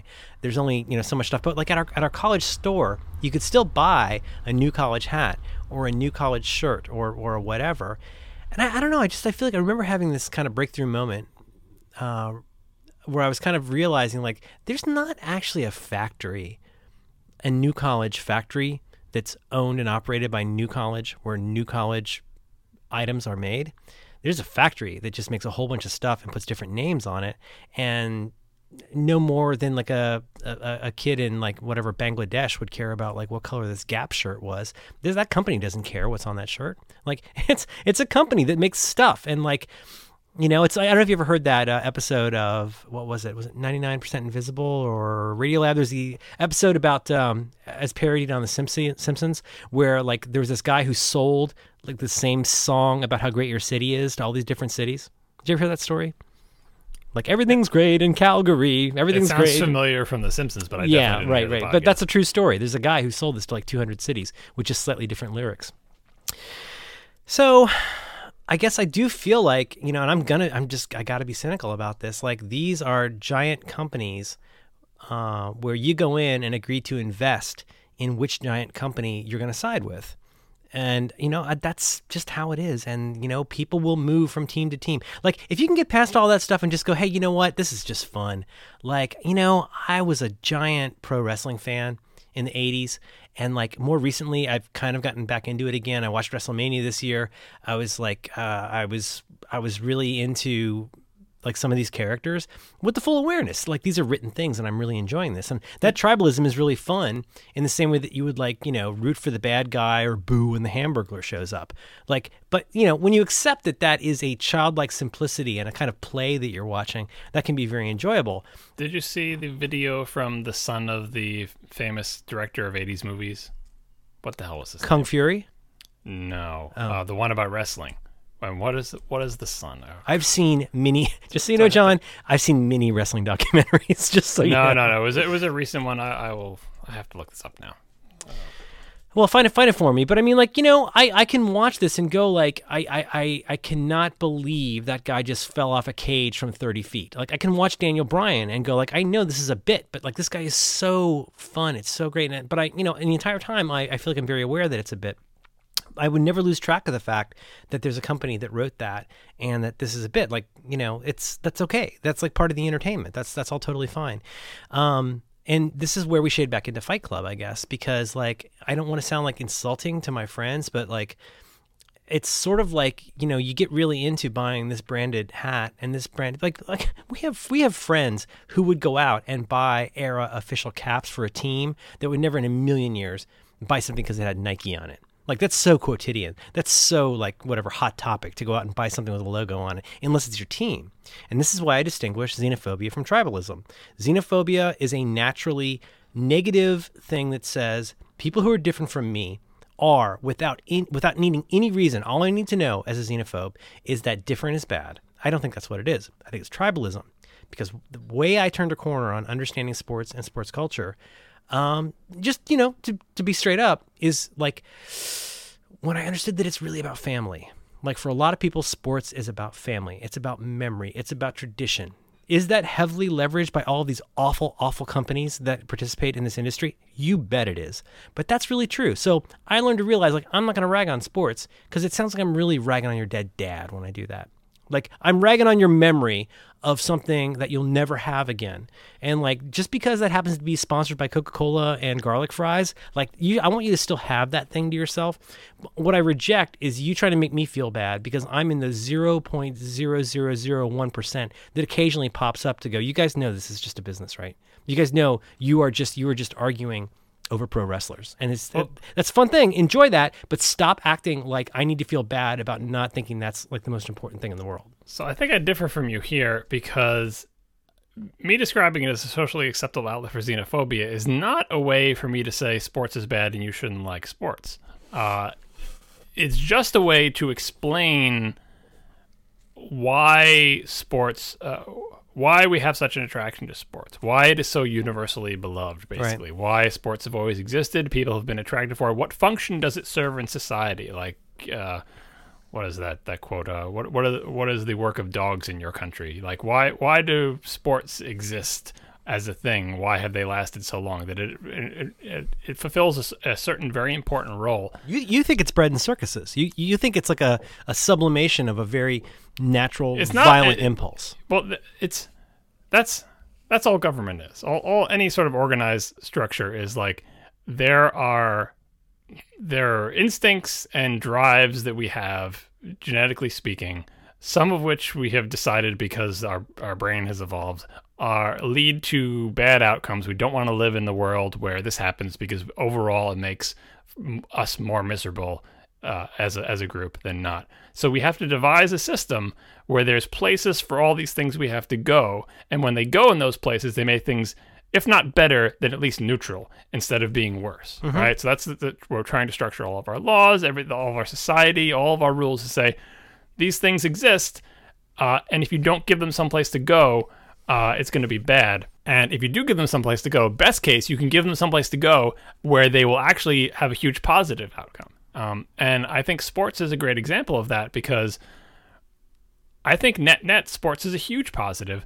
And the way they have channeled tribalism or xenophobia or whatever into sports, they've attached it at the hip to something that I think is just a universal positive. And as a fan of sports, this is what I get from sports. I am more into individuals in sports than I am teams, but that's just me. But like, sports is a beautiful thing. If you'll talk to anybody who has ever played a sport in any capacity, watching other human beings, the best people who are the best at the world at doing this thing that you yourself have tried to do, never gets old. If you have thrown a baseball, if you know what it's like to try to hit a curveball, if you've tried to hit a jump shot, if you have played tennis before in your entire life, watching somebody do that, watching somebody control their body in a way that you can appreciate exactly how difficult it is to do the thing that they're doing, that never gets old. Like, and so I watch, for entire Michael Jordan's career, I watched his career. When he retired, I realized I was not a basketball fan. I was a Michael Jordan fan, right? Because that's what I wanted to see. And in tennis, like the same way you might be like a Nureyev fan. Like, you may not love every ballet that was ever made, but you can appreciate the grace and athleticism of this one person. Right, and I played basketball, so I appreciated the sport overall, but I was more drawn to the individual, and with tennis players or whatever. And it's similar with baseball or any other team sport, is that there will be a couple players that come along, and I mean, I just really think that everybody can appreciate that. Even if you've never played the sport, appreciate. It's like the Olympics. Why do people like to watch the Olympics? They don't know anything about the shot put or the long jump or whatever. They don't care. It's like, I want to see the pinnacle of human achievement, right? In competition, and we don't want it to be the Christians being thrown to the lions. We don't want it to be actual executions or gladiator battles. We've evolved to the point where we want to see people excelling in a physical way. And that has been tied in organized sports to those negative things that we need an outlet for. And so I think that's great. And it totally explains why everybody seems to like sports. And I think they are serving an important function to harness this what could be negative energy, attaching it to something that is just massively positive, with the exception of head injuries in football and stuff like that. There are some side effects that go off the rails there, and boxing for that matter. And making it an overall good for society. And when everyone gets something different from sports. Even the people who are like, I'm just a diehard Yankees fan, and I always will be. And those type of people, like, as soon as you leave the Yankees and go to another team, I hate you now, even if you were my favorite player before. Right. Like, that's, everyone needs some kind of hobby. And if that's your hobby, if your hobby is watching sports and yelling at the screen, that is better than the alternative of you wandering the neighborhood with sticks, looking for people who are not like you. Okay, but like, how do you? Well, I'm trying to understand the phrase you used. I think you at some point said positive. Like, okay, so I could get your case for saying organized sports and sports culture are useful as a xenophobia and hate sink. What makes it positive? Like, beyond just being neutral in helping people from wanting to kill people for no reason, like, what is the positive impact of that? So one is, a thing of beauty is a joy forever, right? Watching humans perform. Don't you quote Keats to me? At the peak of their ability, is you can. It's like looking at anything beautiful. It makes you feel good to see. Oh, come on. Right? Fast and loose. Really? No, I'm serious. Yes, like the person who like stops short of punching somebody because they don't like the Cowboys is like that's just well, but that's a separate thing. I'm saying sports brings people joy. All right, so that's one aspect. All right. The other aspects of it are, they're organizational. Sports bring the joy, or the culture brings the joy? Because I think you're talking about different things. If you're talking about the way you feel to be at a cookout with people who arbitrarily hate a different city for the same reason, versus like enjoying the way this guy caught this ball with one hand, that's so different. Well, but you're also enjoying the fact. The other aspect of it is that they are your designated representatives for giving you a feeling of triumph. When your team wins, I think for the most part, people are excited that their team won more than they are like smugly satisfied that the other team lost. That you feel like you won, even though you didn't have anything to do with this game, right? You're just sitting on your couch eating chips. That you feel like, you're wearing the jersey. Right. Well, when the best thing is in tennis matches where people in the stands are all dressed in their tennis clothes, just in case, stand-up comedians have made this joke before, but it is 100% true. Just in case one of them pulls an ankle and they say, "You there," in the crowd, and you're like, "Oh, I've got my shoes and shorts, I'm ready to go." But yeah, no, like it's like in Boston when like the Red Sox finally won the World Series, like or the Patriots were like, if you live here, you could mute your TV and go out your front door and listen and hear. Like, you could hear people in their houses yelling and screaming and cheering, right? Just in the suburbs even, right? That we all felt like we won. That is giving everybody a positive feeling. And what's the downside of that? The downside, I guess, is you go outside and riot and turn cars over and, do all that. But that is a tiny fraction of things. In general, being able to, especially since like sports and like the NFL does its best, are structured in a way that every team gets a chance to win. Like the communism of the NFL of spreading the money around so that it's not like one team is going to dominate forever and everyone else feels like a loser forever. Although maybe like Pittsburgh feels like that or something. But anyway, like to try to give everyone a chance to win and to get that feeling of triumph that they're not going to get probably, we are the world champions. You're not the world champion at your job.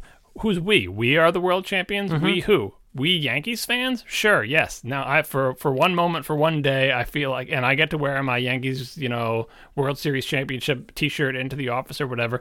That's giving people a positive feeling. And then, of course, there's the plain old, commerce. It's giving some people a place to go on the weekend with their kids to enjoy baseball. It's all that, fatherly type stuff. You think of all the things that you can do with your parents that you will forever associate with them that, the one I brought up I think it was on a Hypercritical maybe, was like, I feel so terrible for the people whose important, great memories of their parents are tied in with like firearms, right? Not that firearms are bad necessarily, but there are many more negative. Anytime somebody tries to go after the Second Amendment, folks, without realizing that they're going into a gunfight with a very dull knife.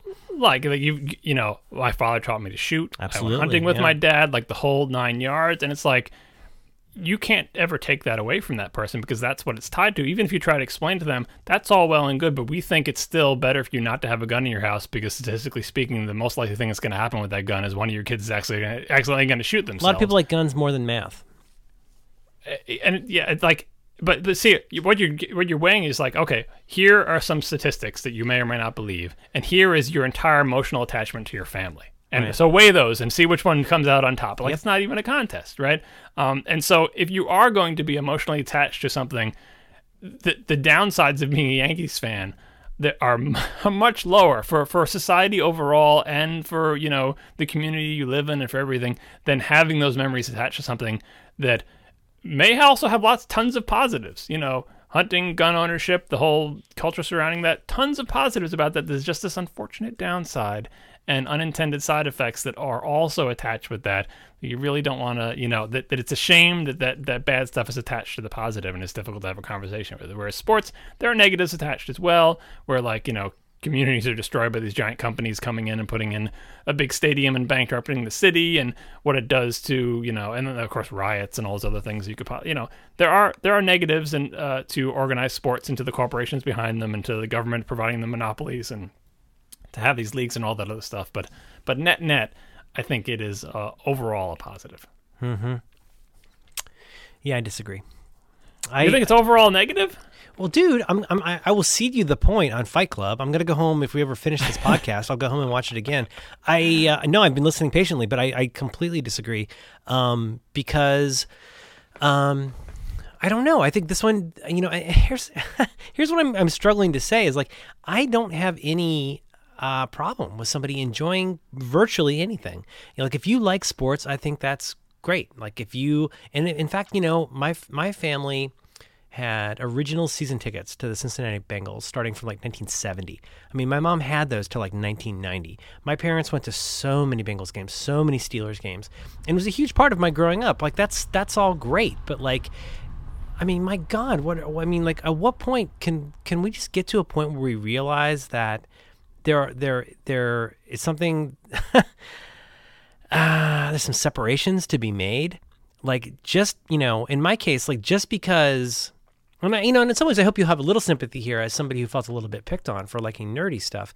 Like, I think there's something that's really gross about the amount of pressure that's put on people that, you know, just the constant, I mean, like, in my case, I get on Muni and, like, everybody's wearing the jerseys. It's like this whole thing, and, like, you're meant to feel like you're like this perfidious beast because you're like, don't have an opinion about the sports team. It's I feel this way. I feel like the way that I imagine. All right, say you land in like a convention, and it's a convention full of people who are really into, I don't know, Doctor. I'm trying to think of something we're not into, but, like, you know, Doctor Who, Battlestar Galactica, you know, like something you like but you're not super into, or no, something that seems like stamp collecting. That's a good one. All right, stamp collecting convention, and you wander into that in the convention center, and there's a bunch of people who are just like super into stamps, and they are talking about them, and they are comparing them, and they are laughing with each other, and they're wearing their stamp T-shirts. You don't give a damn about stamps, but don't you feel like it's nice that these people have a place where they can hang out with other people who are enthusiastic? It's beyond nice. I've been on a Jonathan Colton cruise. I've seen that at a micro and macro level in a way that would be difficult to articulate. Seeing two people like connect over the most impossibly obscure thing you've ever seen in your life is a life-changing experience. But that's not what we're talking about when we're talking but now about we're sports. The opposite, where it's not like you wander into a convention where that's happening. That's happening everywhere. You wander into an arena where people are chanting. No, that's never a good sign. Well, not so much the arena is that it is not like, oh, it's nice that these people found each other. They don't have to find each other. They are everywhere. They're blanketing the earth, and you are the little island of, well, actually, I'm not that into that. And then it starts to reverse, and you would hope that, like, this is what you're talking about, like, do those people ever look at you and sort of turn their nose up at you or look down at you or see you as a freak or pick on you or whatever because you don't share the mass enthusiasm? I haven't experienced that much with regard to sports fandom. With regards to sports performance, I've seen that happen, although not really to me.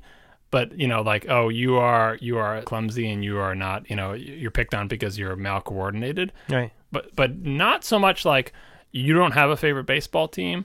Maybe that can marginalize you when you're a kid, like, that you wouldn't have a common thing to talk about besides the weather with people because they all want to talk about sports. But I found, because I'm not that into team sports, and like I said, around here, you know, you just meet some random person and they'll say, how about those Patriots or whatever. mostly I just try to, I recognize their enthusiasm and I just try to go along with it. Occasionally, I reveal that I know nothing about whatever that is they're talking about, and they get a disappointed look on their face. But they don't think they look down on me for it. Mm-hmm. Like, do you feel judged as this person who doesn't have any allegiances and isn't into it? It's incredibly complicated in many ways because it's it's I don't like any situation where I'm expected to have an extremely strongly held position about almost anything. Expected, right? Like I have really strongly held positions about some really important things, some really flimsy things. But it doesn't matter. That's my personal preference. Who cares? Like, I would never go into a taxi cab and start asking somebody how they feel about the latest iteration of a deodorant. But because that would be kind of weird. And who does that? But dude, I have the jersey, and this company that I'm really into, it's just anything where I'm expected to show my bona fides by agreeing to some kind of ongoing back and forth drives me crazy. And it's what I'm trying to avoid is turning into that atheist guy, because I don't want to sound like that. I don't want to sound like atheist guy, but I do feel like there's an extraordinary amount of cultural pressure to weigh in on this. And the thing is, like we said a couple episodes ago, not having an opinion is I guess it becomes an opinion.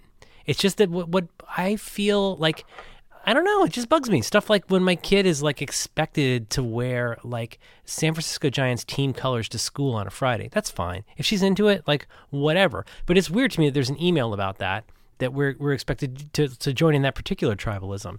What I'm trying to say is whatever any individual wants to do is really okay and can be really beautiful. Whatever your individual thing is or whatever your family thing is, that's all fine. I just think we're talking about something very different on a lot of levels. We're talking about an extraordinary amount of cultural pressure to participate in this certain kind of business that is a business. I mean, it's the lottery without money, basically, to go and participate in all this stuff. You would go laugh at all those morons in mobile homes who watch pro wrestling, but you would think nothing of leaving your job early to go get to bobblehead night at the stupid stadium. It's I wouldn't laugh at either of those things, but but you know what, dude? Here's what I'm trying to say though: is whatever you want to do, you being whomever, that's totally fine. But I don't have anybody to yell at about how much I am not into it and how much I think the net effect that this has on our culture is not nearly as positive as you think it is.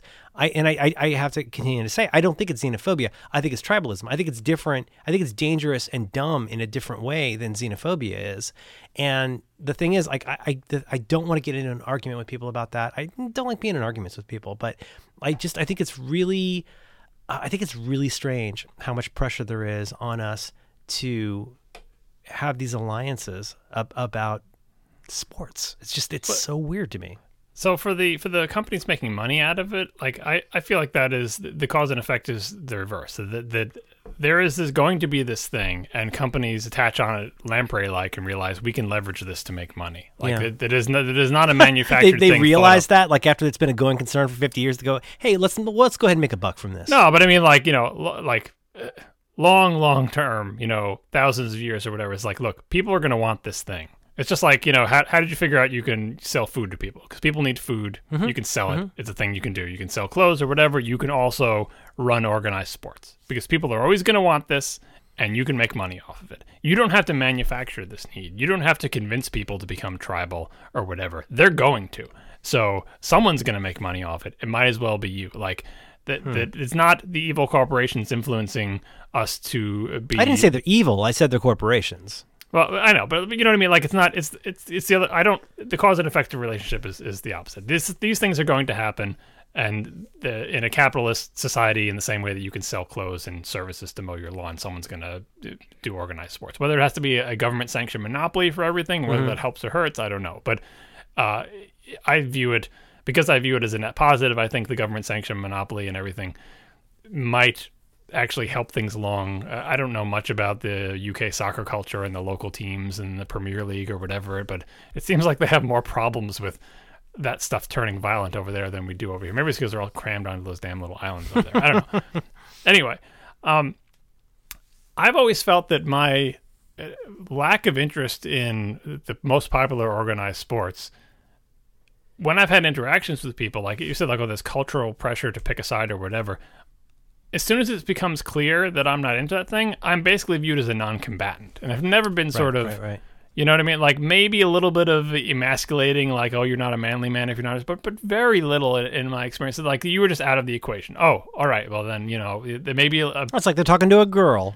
We'll talk about something else. But like, whatever it is, like, I'm a non-combatant. I'm out of the thing. Yep. But I can also, you know, do like the tourism thing. Like, I will go to a baseball game with friends, and I will pick a team, and I will root for them, and have a good time at the thing. I don't really care one way or the other. It's just fun to go to a game. It is. It's a lot. It's a lot of fun. Yeah, it is. Right, and then, you know, I think there is a very, I don't want to call it like anti-authoritarian or whatever. There's a very strong streak in you that is hyper vigilant, on guard for the worst aspects of humanity as a group, which is sort of mob mentality, anti-intellectualism, anything that looks like it could be leading in that direction. Again, these are also instincts. The sound of drums and tubas. Yeah, these are also instincts that we have, right? That are very. Maybe that's why you like watching all the World War II documentaries all the time, because like here is how this stuff can go awry and on the grandest possible scale. So you are on the lookout for anything that might even hint at that in any way, and are suspicious of it, and want to avoid it, and think it could possibly lead to worse things. And I agree with most of that, except that, like I said, you're not going to. That stuff's going to be there. You need to find some kind of shape for society and laws and institutions to find a place for that stuff to go, so it doesn't lead to triumph of the will. You should. I don't know. Oh my God! This is the weakest argument you've ever presented. I appreciate your making it. You should be making this with John Roderick, because I think between the two of you, you could turn neighborhood stick fights into something that was very profitable. Neighborhood stick fights, like the reason that's. I assume the reason people think that's funny is that we've all... It's a funny phrase. That's just a funny phrase. Have you participated in neighborhood stick fights? No, I've done sword fights involving branches. I'm not an animal. Neighborhood stick fights. I don't know if he's talking about the same thing. This was the thing. You bring a stick. Whatever stick you can find, you can bring. It has to be smaller than your wrist. Large group of boys, usually, and there would be a bunch of us, and lines would be drawn between one group and the other for no reason, maybe geographic or whatever, and all the boys would pick up sticks, which are not baseball bats. You're not going to kill anybody with a stick. Most likely the stick. No, I think it's got to be smaller than your wrist. That's critical.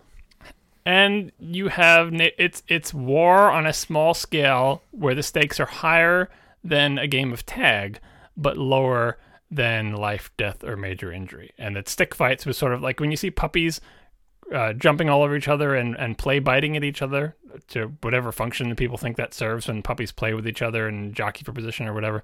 That's what neighborhood stick fights are. I think neighborhood stick fights are not as constructive an outlet for all these bad things in people as sports are. I don't know why you're not convinced by my completely airtight argument about the positive effects of sports, but it's clear that you experience more negative feelings about your non-engagement in these activities than I do. Like that because we were probably equally non-combatants. Although I don't know, what did you play any sports? Yes, I played sports, and God damn it, I like organized sports. Yes, and I really disagree with you. I'm not. I feel like I'm making a terrible.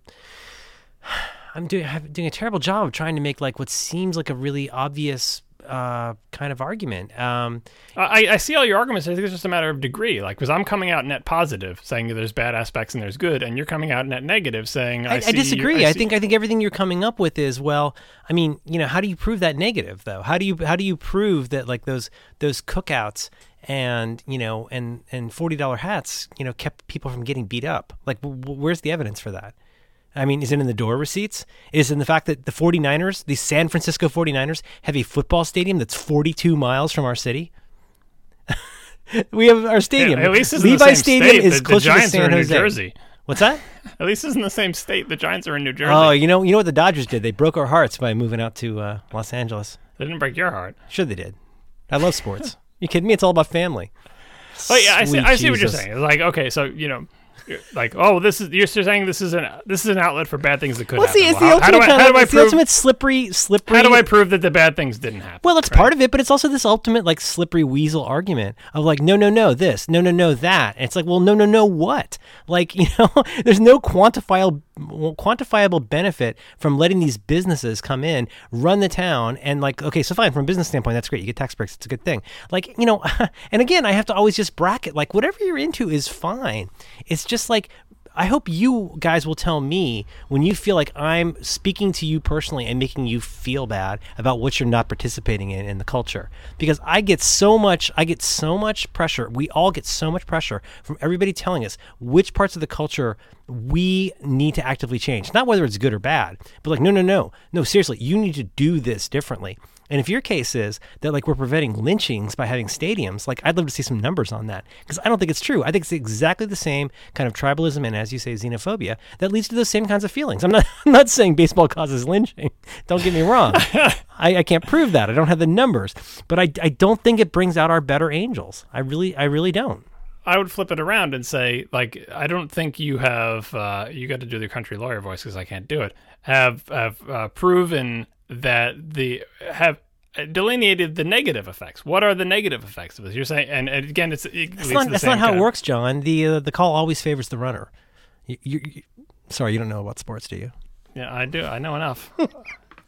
But yeah, no, like you're a negative reaction. I don't have anything. I don't have to prove anything. You have to prove your shoddy case that somehow the bread and the circuses are going to keep the peasants from rising up against each other. No, but it's the opposite. You're saying like I think it makes me feel I have a lot of pressure to participate in this culture. I don't want to participate, and I feel a lot of pressure to. And that is the only negative effect so far that you cited, other than like big corporations making bad deals with cities.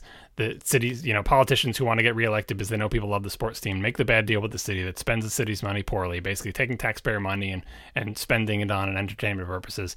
And, just the general, if you want to get... I didn't say that corporate, in that way. Well, I'm just trying to think of, like, what are the negative effects of sports that you think are so overwhelm the things that we all agree are the positive parts? Well, the problem on the face of it is, like, anytime we all agree that there should be a Wicker Man, like, I think that's a downside for the village. Like, anytime we all start agreeing on, like, tacitly, and I'm really talking secondarily or tertiarily about all the money stuff. I'm just pointing to that because I think nobody ever wants to point out that when they talk about the Dallas Cowboys, they're talking about a corporation. Right? Like if I go, like I really like Coke and I hate Pepsi and everybody who likes Pepsi is a dick, we would all look at that and go, you're very silly. That's water with sugar in it and some brown color. But like when that comes to stuff like, oh, our beautiful tradition of baseball, we look right past that. And then it's like, well, why are you so defensive about these things? Well, this is why I'm defensive about it, because like you don't understand that this is about as sophisticated as Coke and Pepsi, except with baseball bats. And so at the same time though, again, I just want to I can't underscore this enough. It's like I have very fond feelings I have super strong, you've heard me talk about like meeting baseball players and like things that have changed my life and felt so good. It's nothing against those personal experiences. It's about this, any kind of pressure, whether it's in politics, whether it's in sports, whether it's in current affairs, whether it's in business reporting. I don't like it when anybody, maybe this is the anti-authoritarian streak that I don't think I have that you say I have. Of course you don't think you have it. You think you're better than me? Because I said you have it. That's why you don't have it. Anyway, go on. That's not why I said that. I'm not a contrarian. You're a contrarian.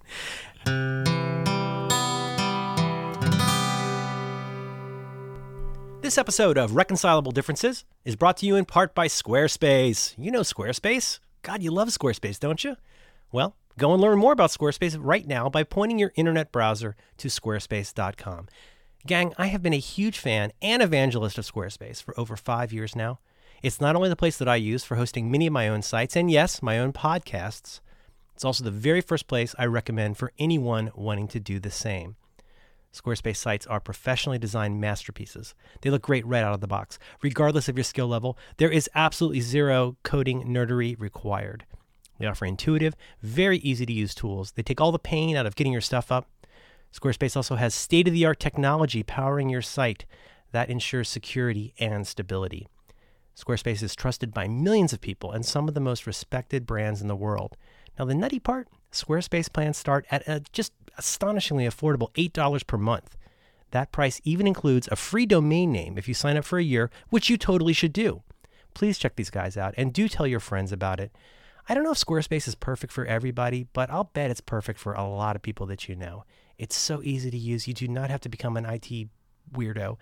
You just get your stuff up. It's beautiful. It's simple. It's secure. And it just works. You can start your free trial of Squarespace today. No credit card required by visiting squarespace.com. Now, when you decide to sign up for the service, and I know you're going to want to have this for years and years, please use the very special offer code DIFFS, DIFFS, to get 10% off your first purchase. Our thanks to Squarespace for supporting Reconcilable Differences and all the great shows. Squarespace. Build it beautiful. You've heard me say this. I do not like it when I go to a restaurant to have a meal and the waiter comes over and squats next to me and tells me their first name and then speaks in hushed tones about their appies. I don't like that because, you're not my friend. And the fact that you expect me to act like I'm your friend is an affront to the idea of friendship. Not because I hate you, not because I have a strong feeling about TGI Fridays, but it makes me feel really gross to have to be the one that calls out how BS this non-existent relationship is. Why does it bug me when please somebody call Holden Caulfield, please pick up the white courtesy phone. Why does it bug me when somebody writes to Back to Work to say they want to be on the show, to be interviewed as a guest, one of our frequent guests, to talk about their book? That drives me crazy. Any time that somebody tries to hand me a plate of BS and act like it's a free sample of fries, I get mad. I don't like it when somebody tries to present something to me as received wisdom that's a good thing for me when I'm like, no, I can't believe you're not more sympathetic to this. No. I really want to push back on all these things, all these benefits that you're giving me that really ultimately benefit you. And so when you tell me, you being the person out there, you're really into the 49ers, you're really into the Giants. Well, that's great. Enjoy that. But can you just appreciate the fact that that's not something that I enjoy and not try to make me feel like a tool because I haven't bought that particular stock? But are they trying to, are they either intentionally or unintentionally making you feel like a tool? So when you see people sparring on Twitter over the sports ball, you feel like they're... I don't see that. But anyway, go on. How can you not see that? I don't think I follow very different people. Occasionally I see Lex complaining about the Eagles and Casey teasing him about it. But anyway, I understand the concept. Go on. Well, yeah, it's implicit though. I don't know. There's so many of these different kinds of things that I will never find a friend about. I will never find a friend about how I feel about Apple because I am such a weirdo about how much I can not like and intensely love about that company. There's nobody who wants to sit next to me at the lunch table about that feeling.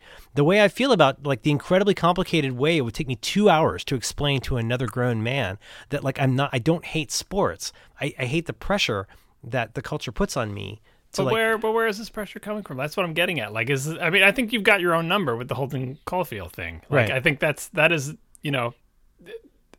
an apt description, I think, from my perspective of what you're feeling. Doesn't mean that it's not real, but I'm wondering how it manifests in your life. I can't believe you do you really live in Boston? Is that really true? Yeah, I explain my encounters where some will have as a conversation starter something about sports because it's just expected that, of course, they won't even say, "Did you see the game last night?" They'll be just "How about whatever?" or whatever. That's their conversation starter in the same way that the weather would be. Right. Boy, how about this heat? We're all in the heat, right? We're all in Boston. We all know what's going on there. That's their opener, right?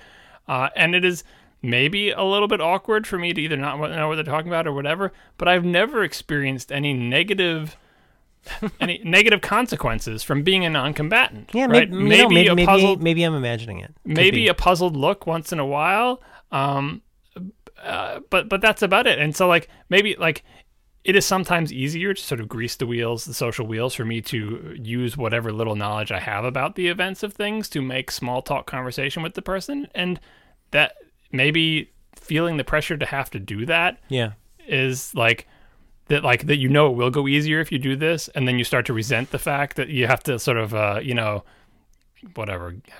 something along to get along. What is that expression from the 70s? Go along to get along? Yeah, you got to go along to get along, and that feels like a sort of mild baseline level of oppression.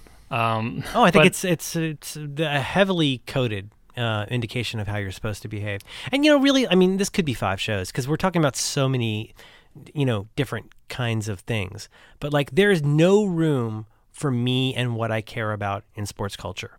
because of my like like once inert and neutral feeling about that, which has now become kind of anti that because that's where I've been stuck. It's like there's, I don't know. I mean, it feels like almost like a certain kind of privilege to go like, well, it's, you could really have any feeling you want about this. It's like, no, that's not true. If I get in a cab, somebody's going to talk to me about a sports team. They're going to say, oh, they're talking about moving the Golden State Warriors over to San Francisco. And I go, that's the basketball one, right? And it's like, why are you telling me that? Like, why are we having this? Why does this have to be the conversation that like is the opener for every man? Because every man is so dead inside that the only thing they feel comfortable having some common ground on is some kind of BS headline about either a business, some kind of business metric, or like a sports thing. It's like, how many guys have how many people have you met where you can like have a conversation without having to go through all of this ridiculous pantomime about some kind of external thing that you identify yourself with? It's so weird. Like, until I know how much money you make or what sports ball team you like or which stock you buy, I'm not even sure how to have a conversation with you, which I find completely perplexing. Those are like three of the things I would never in a million years want to talk about with you. Like, there's so many other things like, wow, what's it like to drive an Uber? That's super interesting. How many times have you been divorced? Let's talk about that. Like, those kinds of things are very interesting to me. Whereas like the constant societal pressure, and I'm sorry to like be that guy, but like to me, it is a kind of privilege how easy it is for everybody to make everything about these certain topics and then act like I'm the weirdo because I don't want to be involved. Yeah. On the topic of like baseball preventing lynchings, I think the only thing I can say there, yeah, I think the only thing I can say there is that it is my fairly strongly held belief that these negative instincts exist and will find, like water, will find some place to flow. Right. We can't like fix the people and make that problem go away. It needs a sink. Right. Yeah. And you say, is sports the best sink that we could have? Could there be better sinks for this? I think we've seen over history lots of different places. How about growing up? Growing up would be a great sink for that. Well, I mean, that's a lot of times when people say, "Oh, they should grow up," what they mean is the instincts that we have at children that we learn to tamp down as adults should be eradicated, and that process is growing up. And because I've been more successful at controlling these negative instincts, I disagree. I don't think that means that at all. I think growing up means accepting your vulnerabilities instead of trying to paper over them with an official jersey. I know, but what I'm saying is humanity, broadly speaking, has these instincts, and they have channeled themselves into all sorts of places that we've seen that are much worse than sports. Could there be something? If in other words, if you could snap your fingers and remove organized sports and remove all memory of organized sports, so no one has any sort of attachment to it, would they not either recreate themselves or like? I mean, it's all again. You can't. I wish I were better at this. I would be creaming you right now. Oh my God, this is so weak. What I'm saying is like this is a premise of my argument, not a, you know what I mean? My premise is, so what are the second and third best sinks after sports for getting people to not commit violence against people who they think are different from them? Well, I mean, war is a pretty good one. That is the traditional one where eventually the people over there, I mean, you've got it already. Like I wouldn't consider that an amelioration. I would consider that a last ditch outcome. Well, but it's a thing that happened. You know, the Mexicans coming across the borders. How many of the people in Texas would go to war with Mexico? Why? Because they're different, and there's an imaginary line there, and they're not people. But like, I was about to utter the phrase, "Why not theater?" ? And I'm really glad I didn't say that. I mean, telling stories about things, especially with like fiction, to say that there are. This is why I think pro wrestling's perfect. Pro wrestling is. I don't know if you've watched pro wrestling lately. I thought you got to watch that video. Essentially, you will like it. That video explained to me better than any other thing that I've seen. All right. The attraction people have to pro wrestling. I think I understand it. And yeah, speaking of theater and sports, that is also an outlet. Nationalism, jingoism is another outlet that I think is probably worse than sports, right? Yeah, that's so extreme. Have you ever seen Mankind and The Undertaker, Hell in a Cell, 1999? You ever seen that? I have not. Okay. So here's the thing. I will commit to you. I know it's late there, and you got a job, but I'm going to go home and I'm going to go watch Fight Club. I'm going to send you a video of Hell in a Cell, 1999, and I want you to tell me that is not a better thing than baseball. I'm just telling you. But when you say better, though, it has to fulfill the same role. It has to be as appealing to the broadest range of people. It's a fantasy. You are totally bought into the fact, like when you go to Disney World and you put Mickey Mouse ears on, do you think you're actually wearing the literal ears of a dead mouse? No. You realize that you're participating in a brand and you're having a fun thing and going, screw it, I'm going to spend $320 today on plastic. Like, that's a fun thing I'm going to do. Like, I am not persuaded that the people who are like balls deep in sports have that kind of distance from it. And maybe this is more of the Fight Club problem.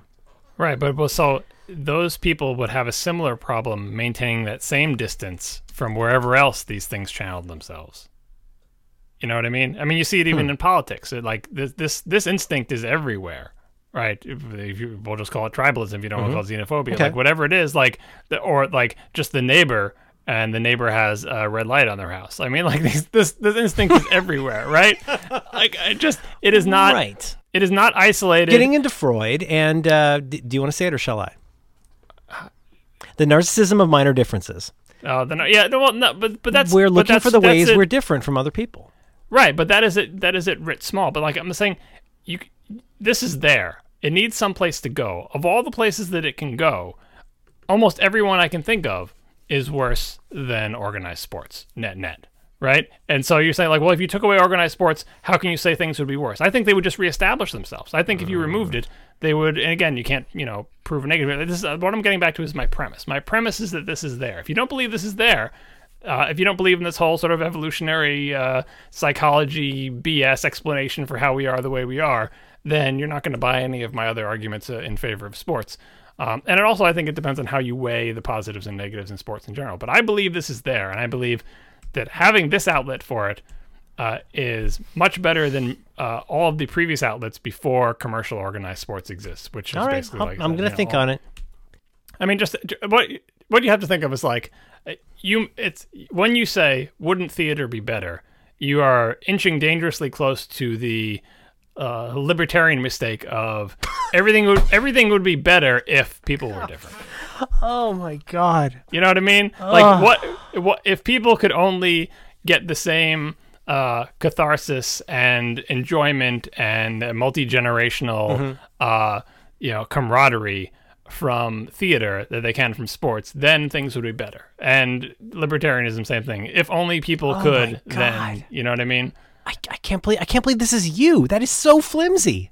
It is small. It's a small version of it, but it's a similar phenomenon. Anyway, the problem is that the things you own start to own you. Really, no. Shh. I think really think about it. I think you're making that argument with the whole branded. Am I? It's a corporation. Yeah. Am I? You are. Yeah, exactly. Oh, you got to watch this Hell in a Cell in 1998. It's absolutely mind blowing. I will look at it. No, you're gonna watch it like a gentleman. You're gonna sit down. You're gonna look at your big freaking plasma TV, and you're gonna watch it. It's gonna be great.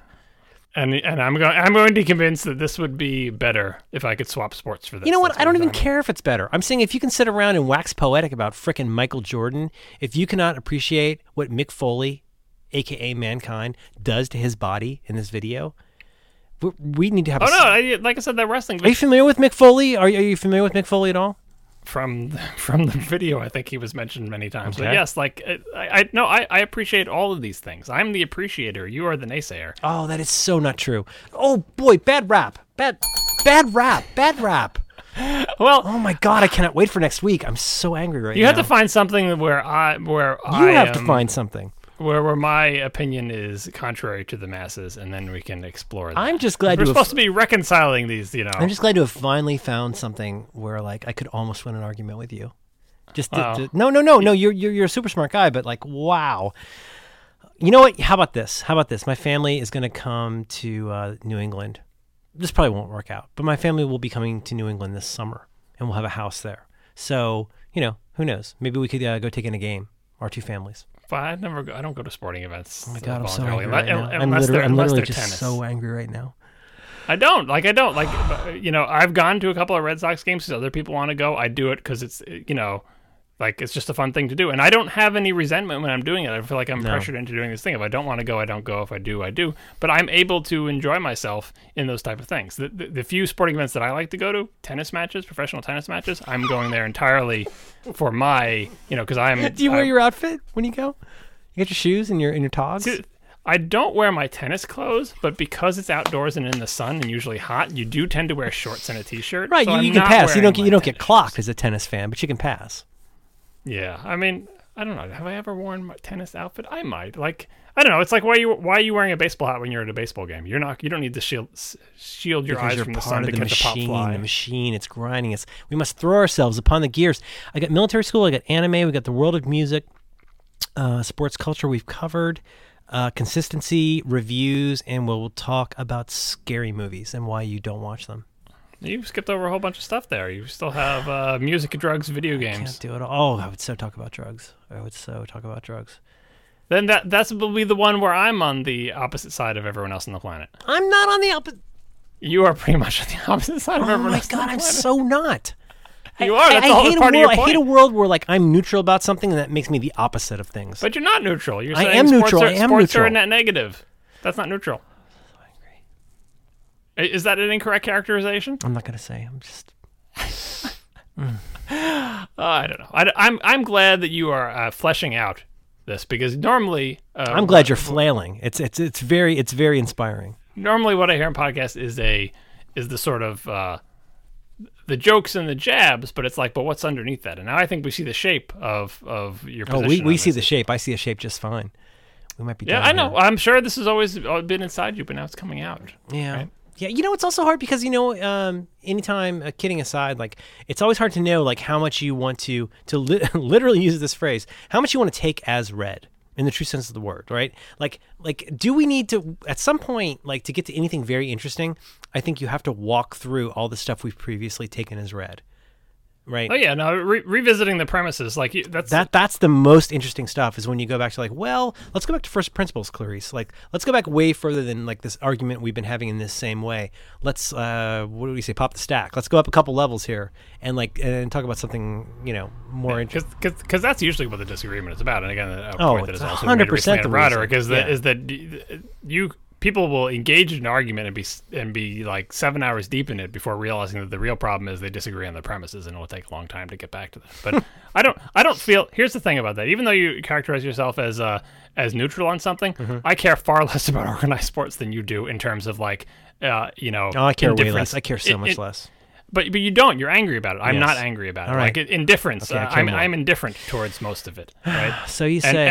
And I enjoy. I'm mostly just taking the opposite position. I'm taking the mass. That's what this is for. That we're working these things out. Right. I mean, but maybe on a future show we should go to is the other aspect of this is what participation, actual you participating in sports, has meant to your life. Totally separate from organization, unless it comes in of like, how did you feel to be coached on a team? Yeah, How did you no, feel I team think that's sports or interesting. whatever? Well, I would take which that I think is totally separate from this issue about tribalism and cultural pressure. And Well, I mean, you have to, and I would take it even way broader than that. Is like, I think we both would probably have interesting notes on. Is like, and again, let's take the emotion and the sports out of it. Like, how has your experience been? I don't know. I'm very interested in this with you and me. Is like, how did it work out when you had to go do stuff with other people? Like something even that simple, like me in drum and bugle corps, me in accordion lessons, me in swimming class, like my daughter at track camp today. Like all of those things are super interesting to me because like all the stuff you get to sit in your room and like play computer chess about become completely different. Like today, for the first time, after track camp, my daughter's one of my daughter's best friends came over. I set them up on 2 iPads so they could both play Minecraft together. Like share a little thing, and it was amazing to watch. Like the interactions where they're yelling at the iPad, "I'm over here, Eleanor!" Like it was totally hilarious. When you bring in other people, like everything changes. Sports, team sports versus individual sports. Got it. I saw it. I see your cursor. Yeah.